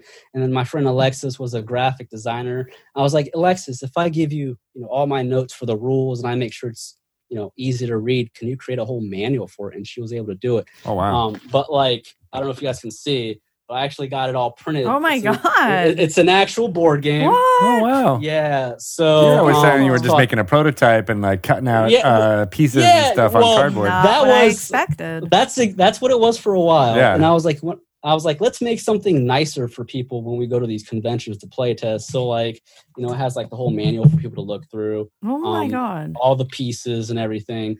But a lot of the inspiration for this, again, comes from the tactical role-playing games from Final Fantasy Tactics. Did you play that one? Yes, that's actually what started me on the whole tactical RPG thing. Yeah. Final Fantasy Tactics, and then as a kid I also played Super Mario RPG. Right. Like that's what got me into RPGs. And then I saw Final Fantasy Tactics, and to this day, Final Fantasy Tactics is still my favorite tactical role playing game. Me too. And that's probably part of the reason why I love D&D is because I saw the grids, and I'm like, it plays like Final Fantasy Tactics, except I get to control the character. Yeah. But so how does it work? Is it a co-op game or is it competitive? So the board game, it's mostly competitive. You can do 1 versus 1, 2 versus 2, or free for all. We're actually doing some more play testing. I wanted to change some of the rules up, but COVID happened, and I haven't been able to do a lot of play testing for it because of that. So hopefully, once COVID kind of calms down, I can get some more events going on with it. But it's mostly competitive. So basically, you choose a faction. And once you choose a faction, each faction has what's called commanders or heroes. You choose one hero or commander, and then you choose 5 or how many you want out of so many soldiers that are different classes. And it's basically like a mix of chess meets D&D kind of. You have a commander who has special skills, who's a little stronger than your normal units. And then you have your normal units that all have different skills as well. Mm-hmm. You take it to a board. It's an 8x8 board. called your territory, and each player has their own board, and you basically place the boards together and it creates a giant map. And there's D6s involved and some D4s, but that's about it. And each card is like a character that has stats and things like that.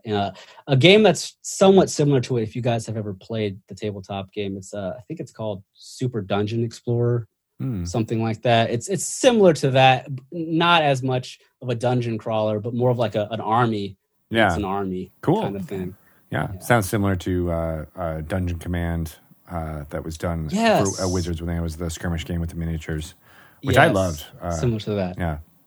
Cool. Well, that's awesome. What a great, creative, fun project to do when we're all in when our you houses. Get bored. Yeah. Yeah. I don't know. Sometimes I go a little too crazy with it sometimes, but yeah. Shelley, when you get bored, what do? Do you make board games? Like when I get bored, I usually just like watch some Netflix. Hey, I do that too. Yeah. Nothing wrong with that. I don't really like make a board game, but I do make bread. I do make bread now. That counts. Same thing. Yeah. No, cooking counts. Baking, cooking. I love cooking. I do it all the time. Do you ever cook? Do you ever theme your meals with your game, or like create a tasting menu to go with that night's adventure? I have never done that, but that's a great idea. Yeah, we're talking a little bit today with somebody about doing that, pairing food and with. Where wherever your players might be exploring in the world, like give them a little taste of the cuisine. Yeah, and you could also put some background music, kind of set the tone and the mood. There you go. Put on some Sirenscape, you're good to go. Yeah, dim the lights, put on the Sirenscape. Right. As long as there's some thematic brew involved, I think it'll be a really fun time. Yep, definitely. Nice. So I really like the idea. Just going back to your Dungeons and Dragons stuff, how you have been inviting, folks around the neighborhood in Columbus to come in and do these one shots. That's going to be a great way to, bring in more audience, especially if they have, their own streaming audience. For sure. And I think that's another reason I really enjoy DMing for people. It's getting people to join the community, showing people that D&D is not as intimidating as it can be. People having fun, having a great time. That's what I like to see. Yeah. So, I mean, you're doing so many great things about trying to expand the audience on your own. Yes, I have to say thank you. But no problem. I have a blast doing it. I some of the side projects I currently have, I'm trying to do a lot of collaboration with some local artists and people that have skills that I unfortunately do not have. I like, for example, again, I mentioned my friend. He's an author, local author, Charles Askew. I'm actually collaborating with him to do what's called some short stories or narratives, where he's writing up short stories for NPCs that we've created along the way. What? And I'm kind of allowing him to do that on his own. And he gives me the synopsis. And I kind of go over it with him. And we're trying to add that to the podcast as content. So for people that like to read and things like that, they'll have an author who has written short stories of NPCs or characters that, listeners enjoy. And then I'm also doing collaboration with, I have a friend, he's a local artist. His name's Stephen Watley. He does amazing artwork, and he does a lot of the artwork for the podcast. We do like cover art for each episode that we try to post on Instagram and stuff to kind of create that visual for the world, so people can kind of see what we're imagining as we go. And but yeah, other than that, it's one of those things we try to expand on. So I like that. So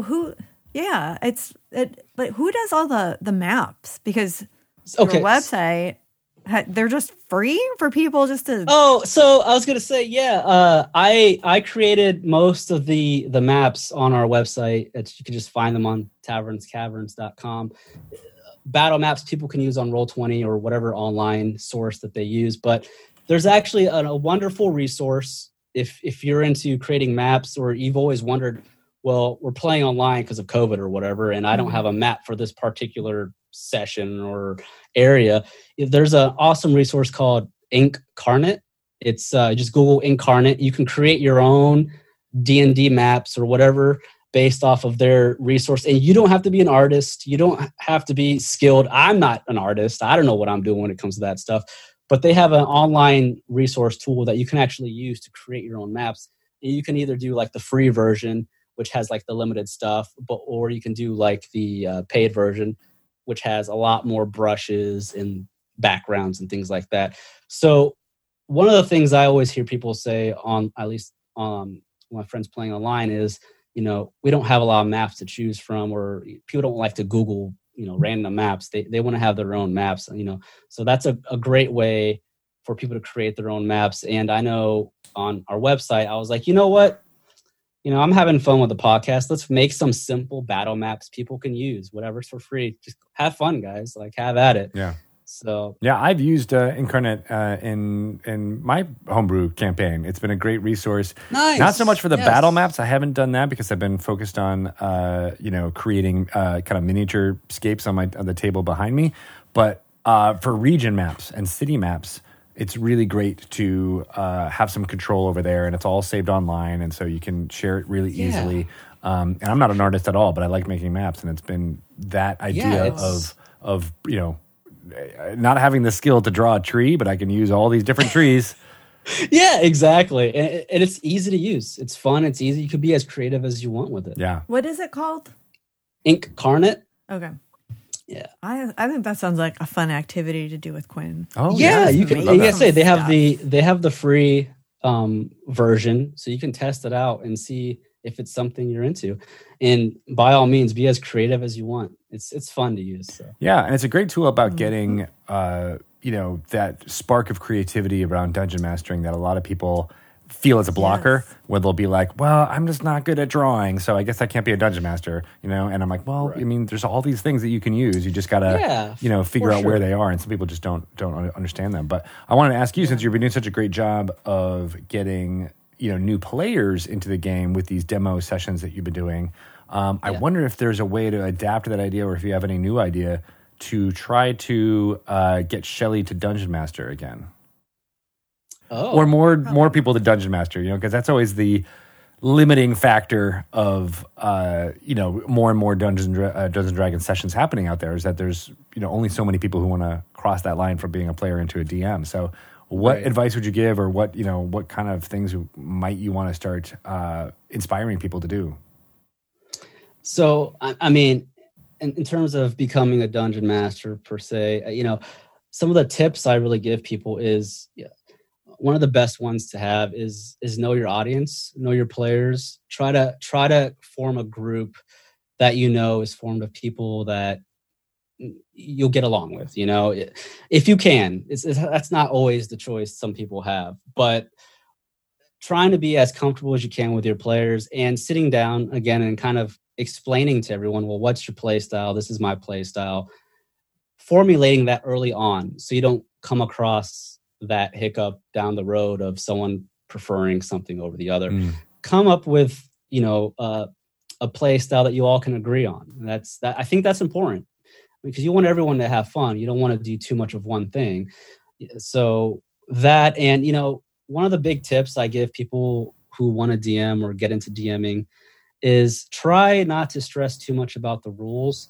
The DM guide, it's meant to be there for you to go to if you have issues. You don't have to follow the rules word for word. I mean, it's perfectly fine to follow the rules word for word if you want, but my Twitter handle is haphazard DM. That's how I DM. I don't do everything perfectly. So try to go with the flow and let your players know and say, hey, I don't know that rule. I'll make up something off the spot. As long as it's fair and consistent, you try to be consistent with it. If everyone's fine with it, then go with it. And that's one of the big things I think a lot of DMs come across first time, is a player does something and the DM doesn't really know how to respond. Use your imagination. Go with what you think works, and that's, be open. Ask them to roll a die, even if you don't know what it means when they roll it. Just do it. And then be like, okay, that didn't work. Go behind your screen and go, oh, okay. And then act like you're writing down a lot of stuff, but really you're just pooping your pants because you're And then you like this is what you just do. Okay, hang on. Whoa. Okay. Hang on. Oh my gosh. Oh, wait, you got to write that down. Okay. Okay. What did you get again? Okay. Wow. Whoa. Okay. Nothing happens. You're dead. You're dead. You're dead. You're dead. You're dead. Yeah. Just eliminate the players one by one, and then I won't have to DM anymore. Yeah, nope. It's fine. Hey, there's nothing wrong with DM. You should definitely give it a try. So you've DM'd before. Yeah, I didn't have great experiences. Oh, well, why not? What? Well, because similar to like you seem to think it's cool when people do this. I did not, but you were like, I know A and B, and my players choose Z. That's what threw me, and they just like went to the right, and I was like, I don't know what's to the right, and I panicked instead of just being like, oh, okay, whatever I thought on the left can now just be on the right. Right. So I guess another tip, that I could give to new DMs is, if you want to test DMing to see if it's something you want to do, you don't have to use a campaign saying that's already created. Homebrew something. If you can homebrew something, you can make it up on the spot. The players won't know if that's real or not. I was going to ask if you think it's easier to do homebrew or a published adventure. I mean, it can go either way. The nice thing about the published is you have the material to go to if you're ever lacking something. Yeah. But I feel like with the homebrew, for people that love to be creative, I think it's easier with the homebrew, truthfully, because I can make up whatever. And the players aren't going to know if that's a thing or not. If they say, this kingdom did this, or these people did this, well, I'll say whatever, and they're not going to know. Right.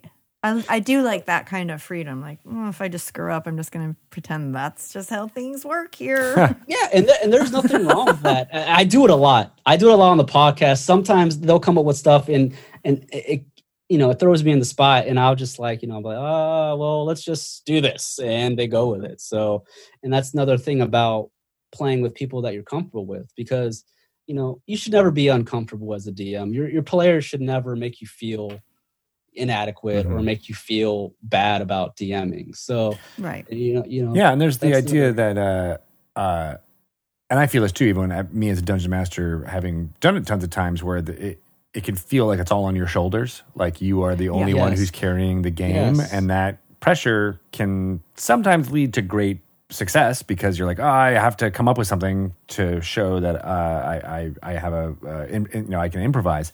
But sometimes that pressure can be very the blocker, not letting you want to do it. And I wonder if there's a way to adapt your demo idea or pastime to DMs, and similar to how you had one player who was a DM before in the first session that you DM'd. Yes. I wonder if we can be like, oh, here, Shelly, here's all these mostly new players, but one person who can help you out if you need it, to kind of alleviate some of those pressures. That is a wonderful resource to have when it comes to DMing. When I first started, I had that, like you said, I had the one friend who knew D&D a bit. He never DM'd, but he knew the rules for 3.5.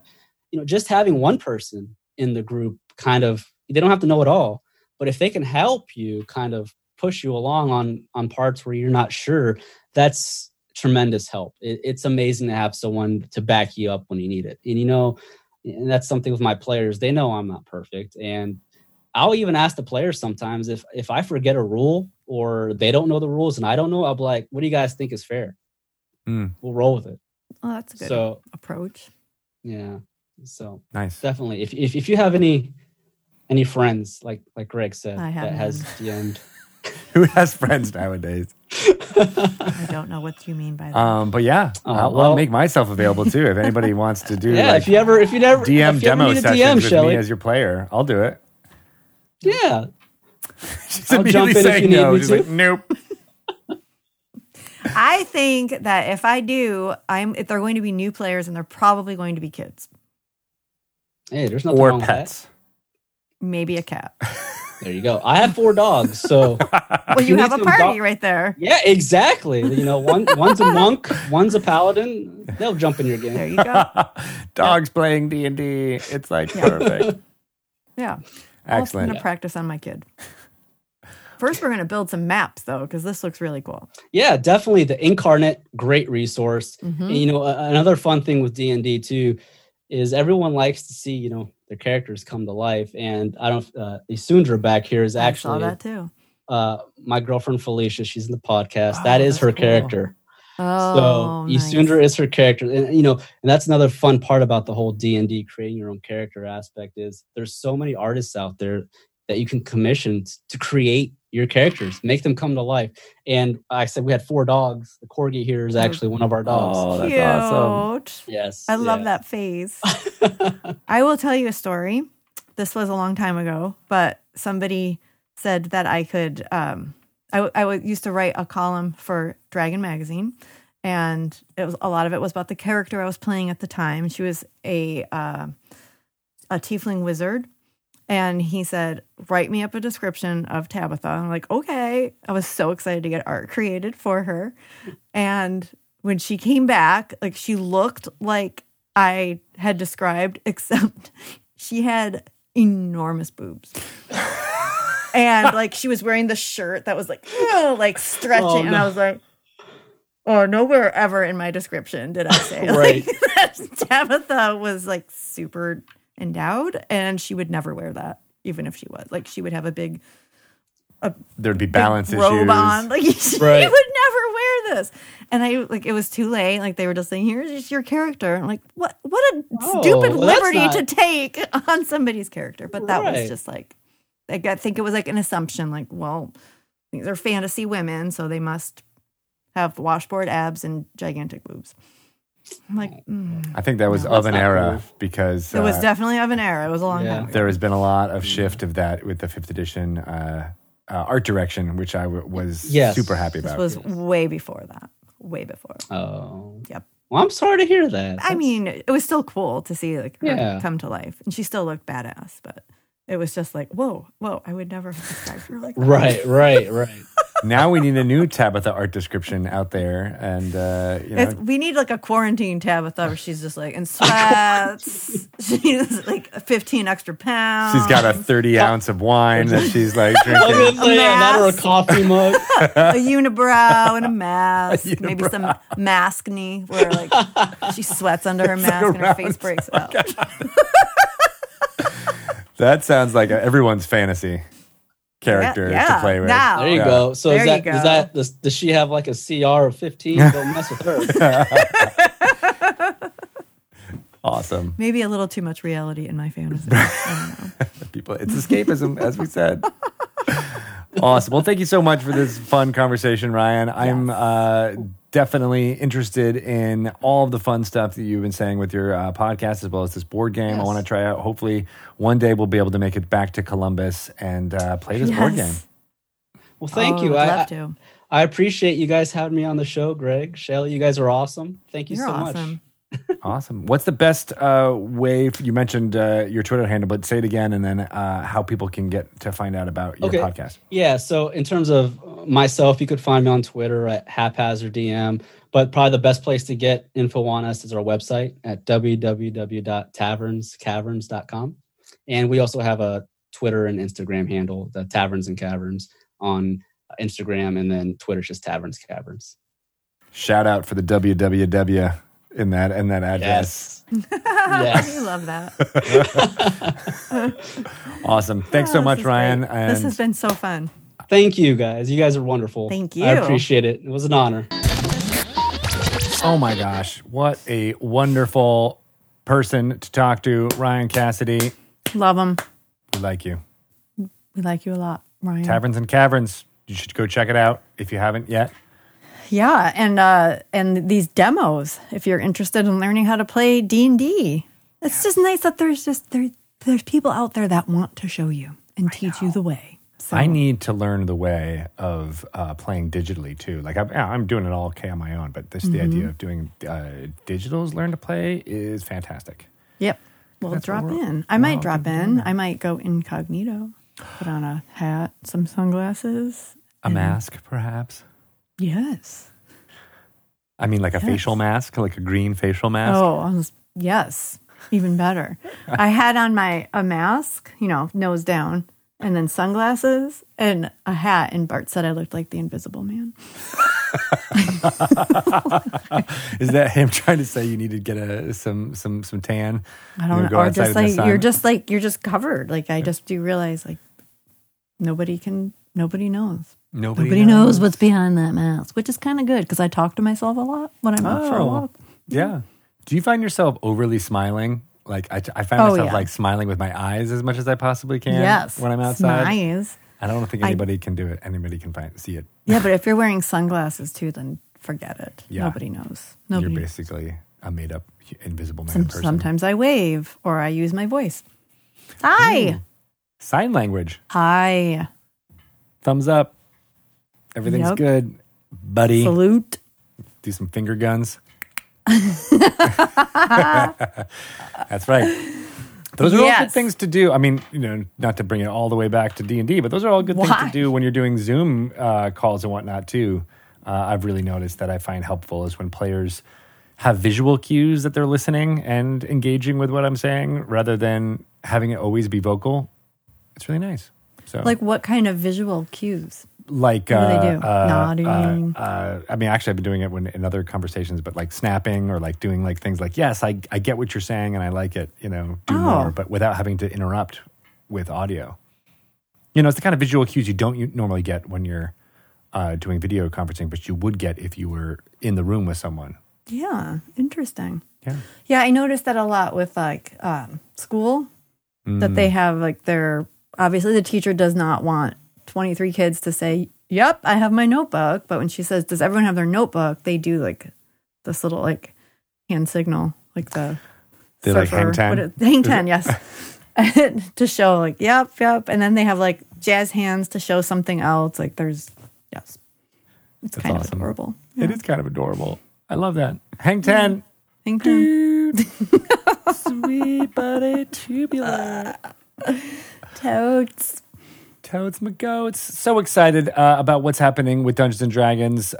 We mentioned on the intro, I'm sure, but Tasha's Cauldron of Everything is coming out 11/17. That's very soon. Is that it? Okay, 2 weeks. I just got really excited. Is that next week? Many previews out there that you can read, though. It's not next week, but you can check out stuff on D&D Beyond. You can pre-order it there as well as at Roll20. Some great videos with Todd Kenrick and Jeremy Crawford are going out on D&D Beyond. We also had a great preview in IGN and more to come in some other fun outlets. So look for that with great artwork being dropped on Jeremy Crawford's Twitter profile as well, all about the subclasses with great, shout outs to the artists making those images of those subclasses coming to life. So great stuff. Very cool. Lots of fun things coming up too. So make sure you're following D&D on social media. Wizards_DND on Twitter and on Instagram. There's the Facebooks as well. But really, everyone here, if you're listening, please download Dragon Plus to your phone. It's available in many different versions, including iOS and Android. And bonus, you get a short story written by Adam Lee in this. This issue with cats playing Dungeons and Dragons. My cat, the Great Zaldini, being one of them. That's weird. I feel like there's 2 short stories in this latest issue. There is. Who wrote that other one? It's Ice Out is written by Dharma Fizzbottom. Penned by Greg Tito. Oh, thank you so much. Our very own Greg is also a short story writer published in Dragon Magazine. That's right. Finally living the dream of describing spells in prose and hopefully having people figure out what D&D spell I'm talking about when they're doing it. Very good. It's such a good story. You did so good. Thank you. And it's a mystery. I know. I've never written a mystery before, and it was tons of fun. It feels weird that you can just like jump into a mystery, but still, you did, and it's great. I got this idea back when we were talking about Icewind Dale back in the spring. I was like, what if we just took this idea of paranoia and put it into a D&D is always about fantasy and big sweeping, destroying of the artifact so that the big bad lord can't come and, wreak havoc. But what if it's a smaller story on a smaller scale with a party having to go through some of those mystery type tropes? And it was really fun to kind of mash those two together. And I love your main character, Dharma Fizzbottom. She's wonderful. Oh, thank you. She's really great. She's basically me when I elevate my voice to using expensive, 50-cent words as much as possible. Yeah. It's so fun. Thank you so much. All the feedback has been wonderful, but if you want to check it out, download it onto your phone, as I said, on Dragon Plus, this latest issue, or you can get that content on dragonmag.com through any browser and read it that way. So tons of great stuff. Definitely check out my cat. Yes, the great Zeldini. Very cute. Good issue. Good issue all around. And of course, DungeonsandDragons.com is where you can get all of our product information, including the D&D Dalmoody card game that is coming out in November, and the Dungeon Master Screen Wilderness edition. Yes. Lots of goodies packed in that one. So for your favorite Dungeon Master, maybe you are a Dungeon Master and you want to treat yourself. Treat yourself. It's a really, really good little product there. And I do think that the Great Dalmoody, Dungeons and Dragons, is a very delightful, like a hostess gift, like a stocking stuffer, just like just something to do for your D&D group because you're waiting for everybody if you're in person and safe. Mm-hmm. Like, I guess just playing with your household. But you know what? We need more games. We need more things to entertain ourselves. And this is a perfect family-friendly game. So definitely check that out. And the art, it's so beautiful. The art alone just makes my heart sing. Actually, yes. The cover of this issue of Dragon Plus that we keep talking about, what is a piece done by the Great Dalmoody D&D artist, Harry Conway. Oh, nice. What's his name again? Harry Conway. Harry Conway. That's great. Yes. Awesome. So check well, it out. I think that's all of our stuff. Dragon Talk is, of course, produced by Orion Marth and Lisa Carr. Shout out to all of them for putting together all of this amazingness. Yay! Thank you to Pelham Green and Sean Mayofsky on the Wizards of the Coast side. And thank you to all of you listening during this crazy time when there's so much going on. I've seen a bunch of Twitter messages of people who like listening to us when they need a distraction, and we are very happy to provide that for you, and we'll continue to do so as much as we can. We like to record this as a distraction. It's true. We can help each other out.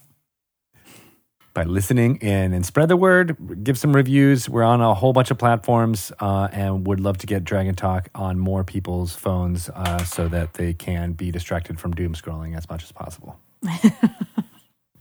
And I'm doomed. I just saw that tweet. And doom scrolling. Oh, man. Well, I love a good parody. This is what we're in for, is nonstop parody forever and ever. Amen. Speaking of a long search for something that's important, let's go in and check in what's happening with Drunky Two Shoes, shall we? Let's do it. So, Drunky, you are traveling on a boat. You made a friend. With my man. With your man, the very, very buff sailor who tossed his previous boss off this boat. And he's excited to travel, try to catch up with the other boat that was sailing north towards Waterdeep. Yes, we're on our way. You're on your way. The I really thought this sailor looks at you and says, all right, well, we're going this way. Where did you say the boat went? That way. Okay. To Waterdeep. Towards Waterdeep. Do you know how to get to Waterdeep? Yes, of course. And how fast can this boat go? It depends on the wind, but it looks like we've got something going, and he actually, kind of looks up and estimates, we can go pretty fast, but I don't know how fast the boat or the ship that we're pursuing is. I think my brother's on that boat. Your brother? And I think he's in trouble. Another tabaxi? Wow.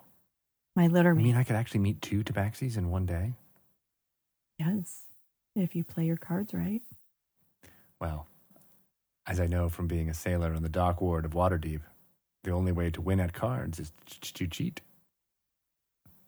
That's the right way. Do you have any way to create wind? Do you have any beads?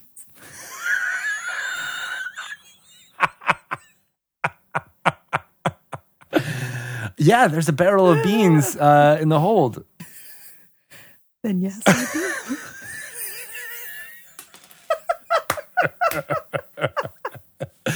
He looks at you, and I'm going to make why don't you make me a persuasion check and see how well this comes off? 15. So yes, your sailor looks at you kind of quizzically and doesn't really connect it all together until he's like, oh. He laughs uproariously and he kind of slaps you on the back in a very kind, well-mannered way. And be like, that is the funniest thing I've heard from a lady in 6 months. Oh. Drunky is a little upset that she's probably not going to get any of those beans. Yeah, I do in fact have some beans if you would like them. I thought that was yes, please. So he says, "All right, I'll go get the barrel." I think we should end it here, and we'll pick up what's happening with the sailor feeding. Maybe he's good. Okay, next time I'll bring Quinn's whoopee cushion. So we have some sound effects. We can LARP it up. Awesome. All right, you're on your way. And actually, as that's all happening, on the horizon, you can see a sail. Oh. It is about, it's really hard to estimate, but the sailor says, well, maybe with good wind, we might be able to catch up. Good wind is my nickname. Drunky Good Wind Two Shoes? Yeah. Well, it's nice to meet you. My name is Barnabas. Thank you, Barnabas.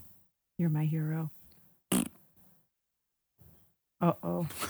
It's starting. Angle your rear end towards the sail. It's the only way. This is for you, Daryl.